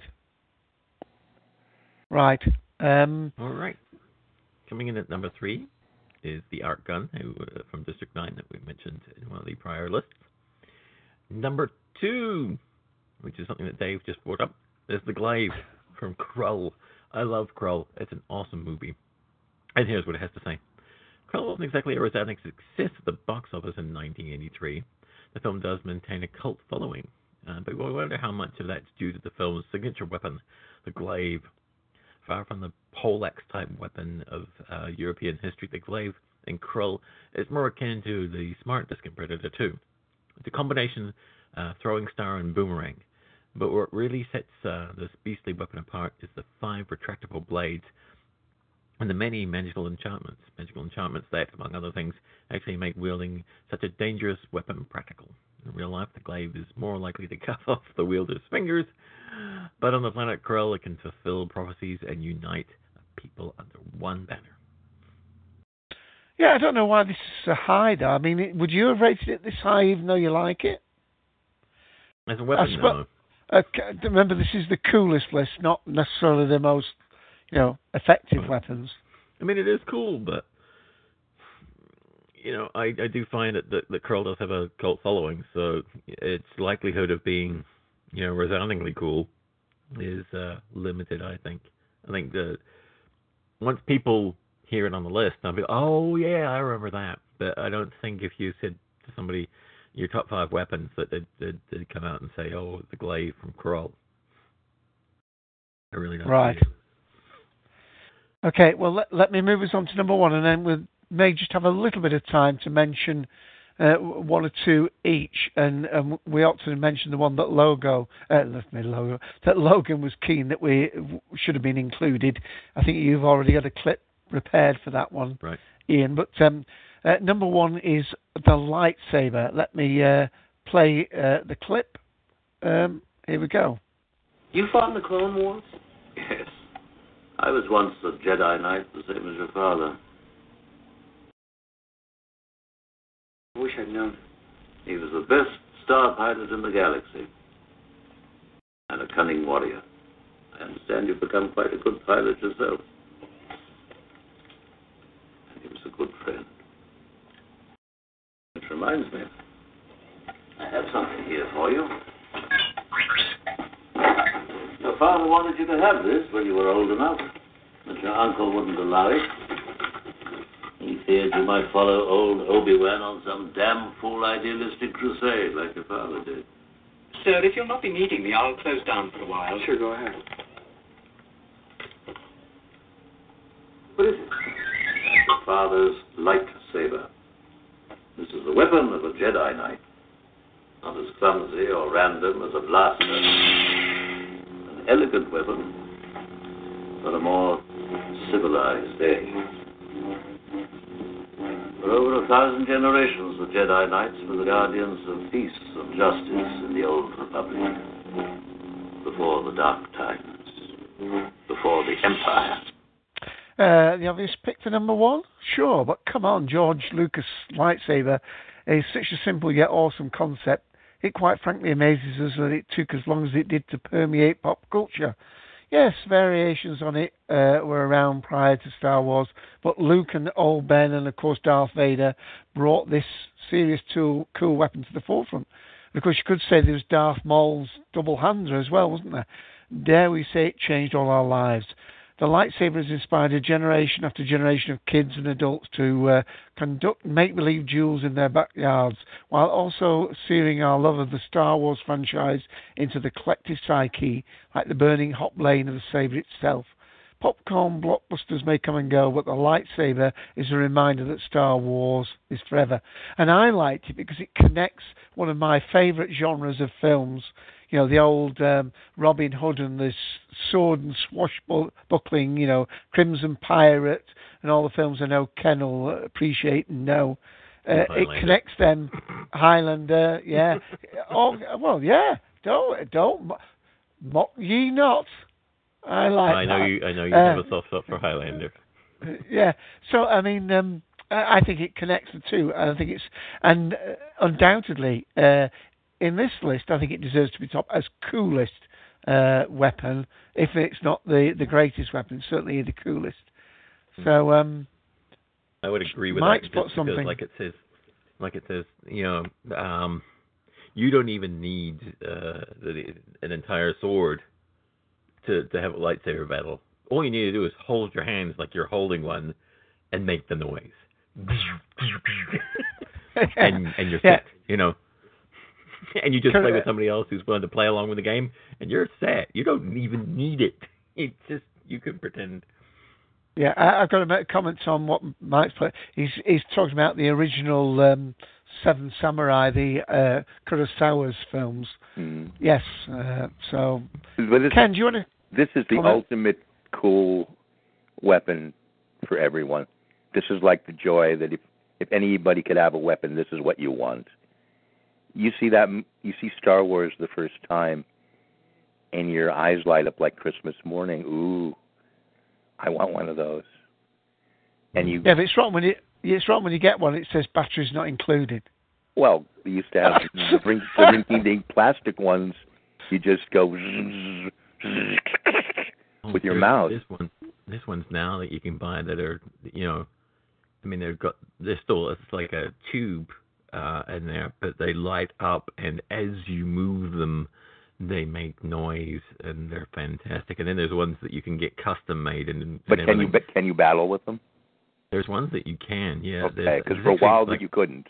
Yeah, there's lightsaber academies out there now too, and they do a terrific job. They do all sorts of, you know, the people who are really good at it, they do all the somersaults and flips and everything, and yeah. Well, it's that brings us back. Go ahead.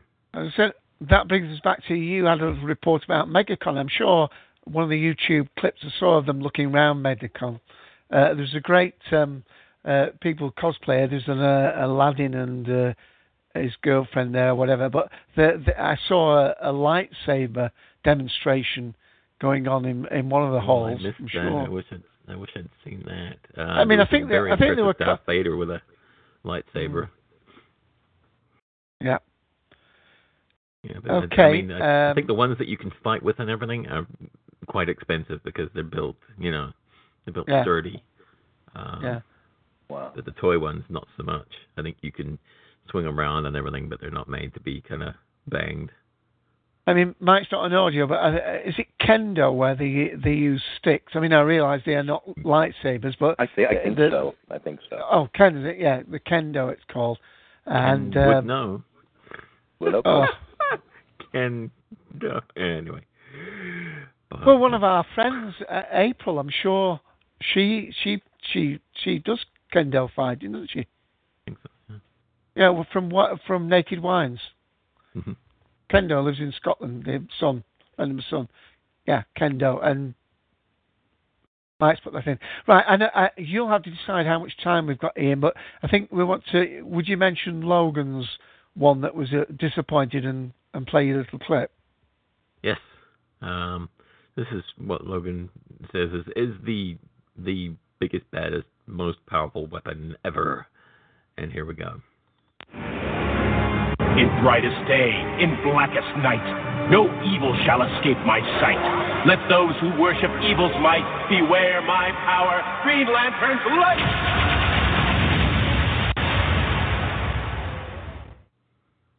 There you go. The Green Lantern ring, the power of the lantern itself, which can only be defeated by the color yellow or wood or something like that. I could be wrong. I'm paraphrasing from Big Bang Theory.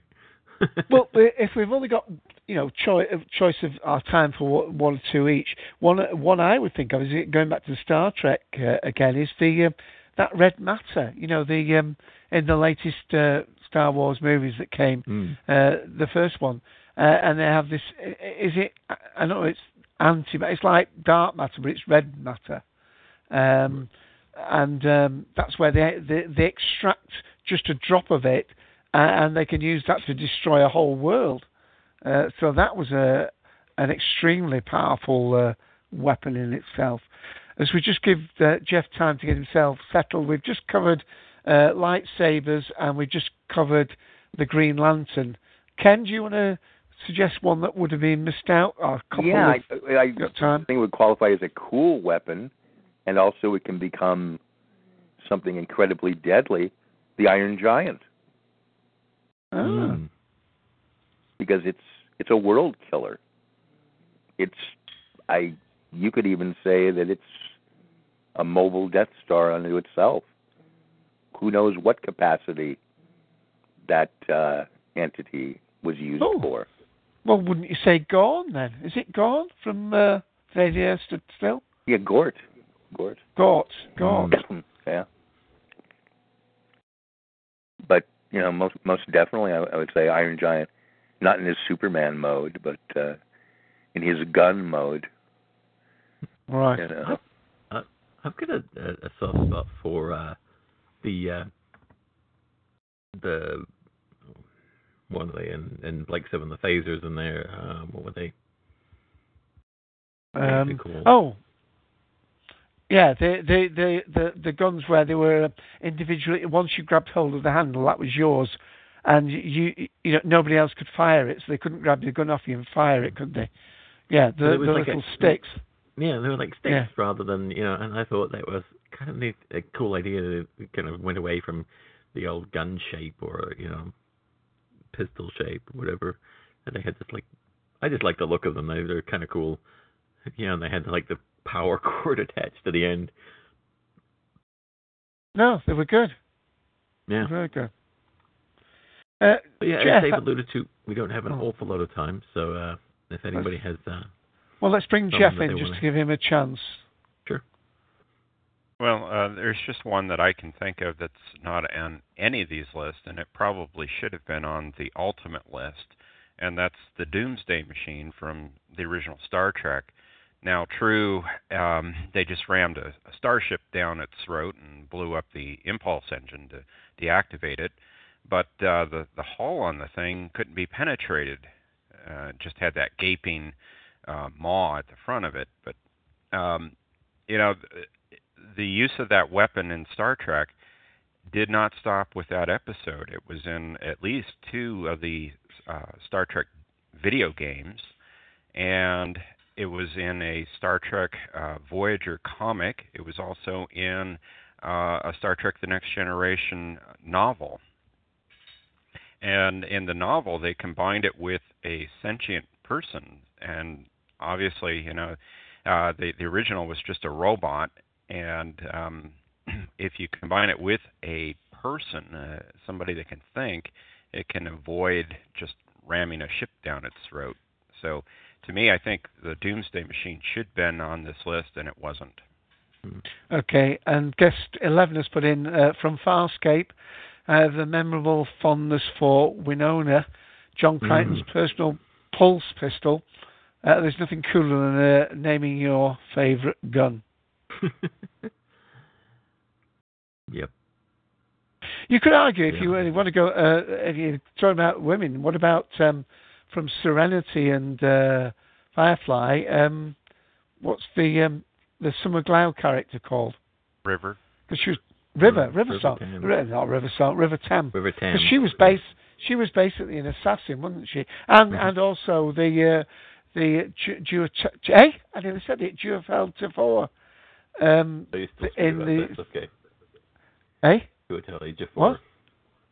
Yeah, well, that's for me. That was almost. There's 2 mistakes. He so played you're it. good.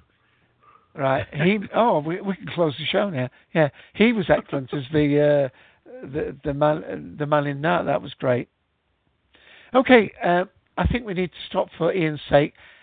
Absolutely fantastic support. Thank you for everybody. Thank you for Cybob and Mike and the different guests, guest 11 and so on in the room. Darth dropped off audio, and so did Rick Wall and Logan and quite a few of us. But we better let Ian take us out. The biggest weapon we've got. Oh my. Oh my. All right. Join us next week when Dave will tell us exactly what the topic is. Well, no, we're gonna have a chat tonight, Ian. We're gonna crack out 3 or 4 topics. Or tomorrow night, because there's nobody at home tomorrow. So we'll talk about it after the show. Okay. All right. But until then, it's goodbye from Mr. Dave AC. It's goodbye from Ian, the 6th Doctor. Goodbye, everybody.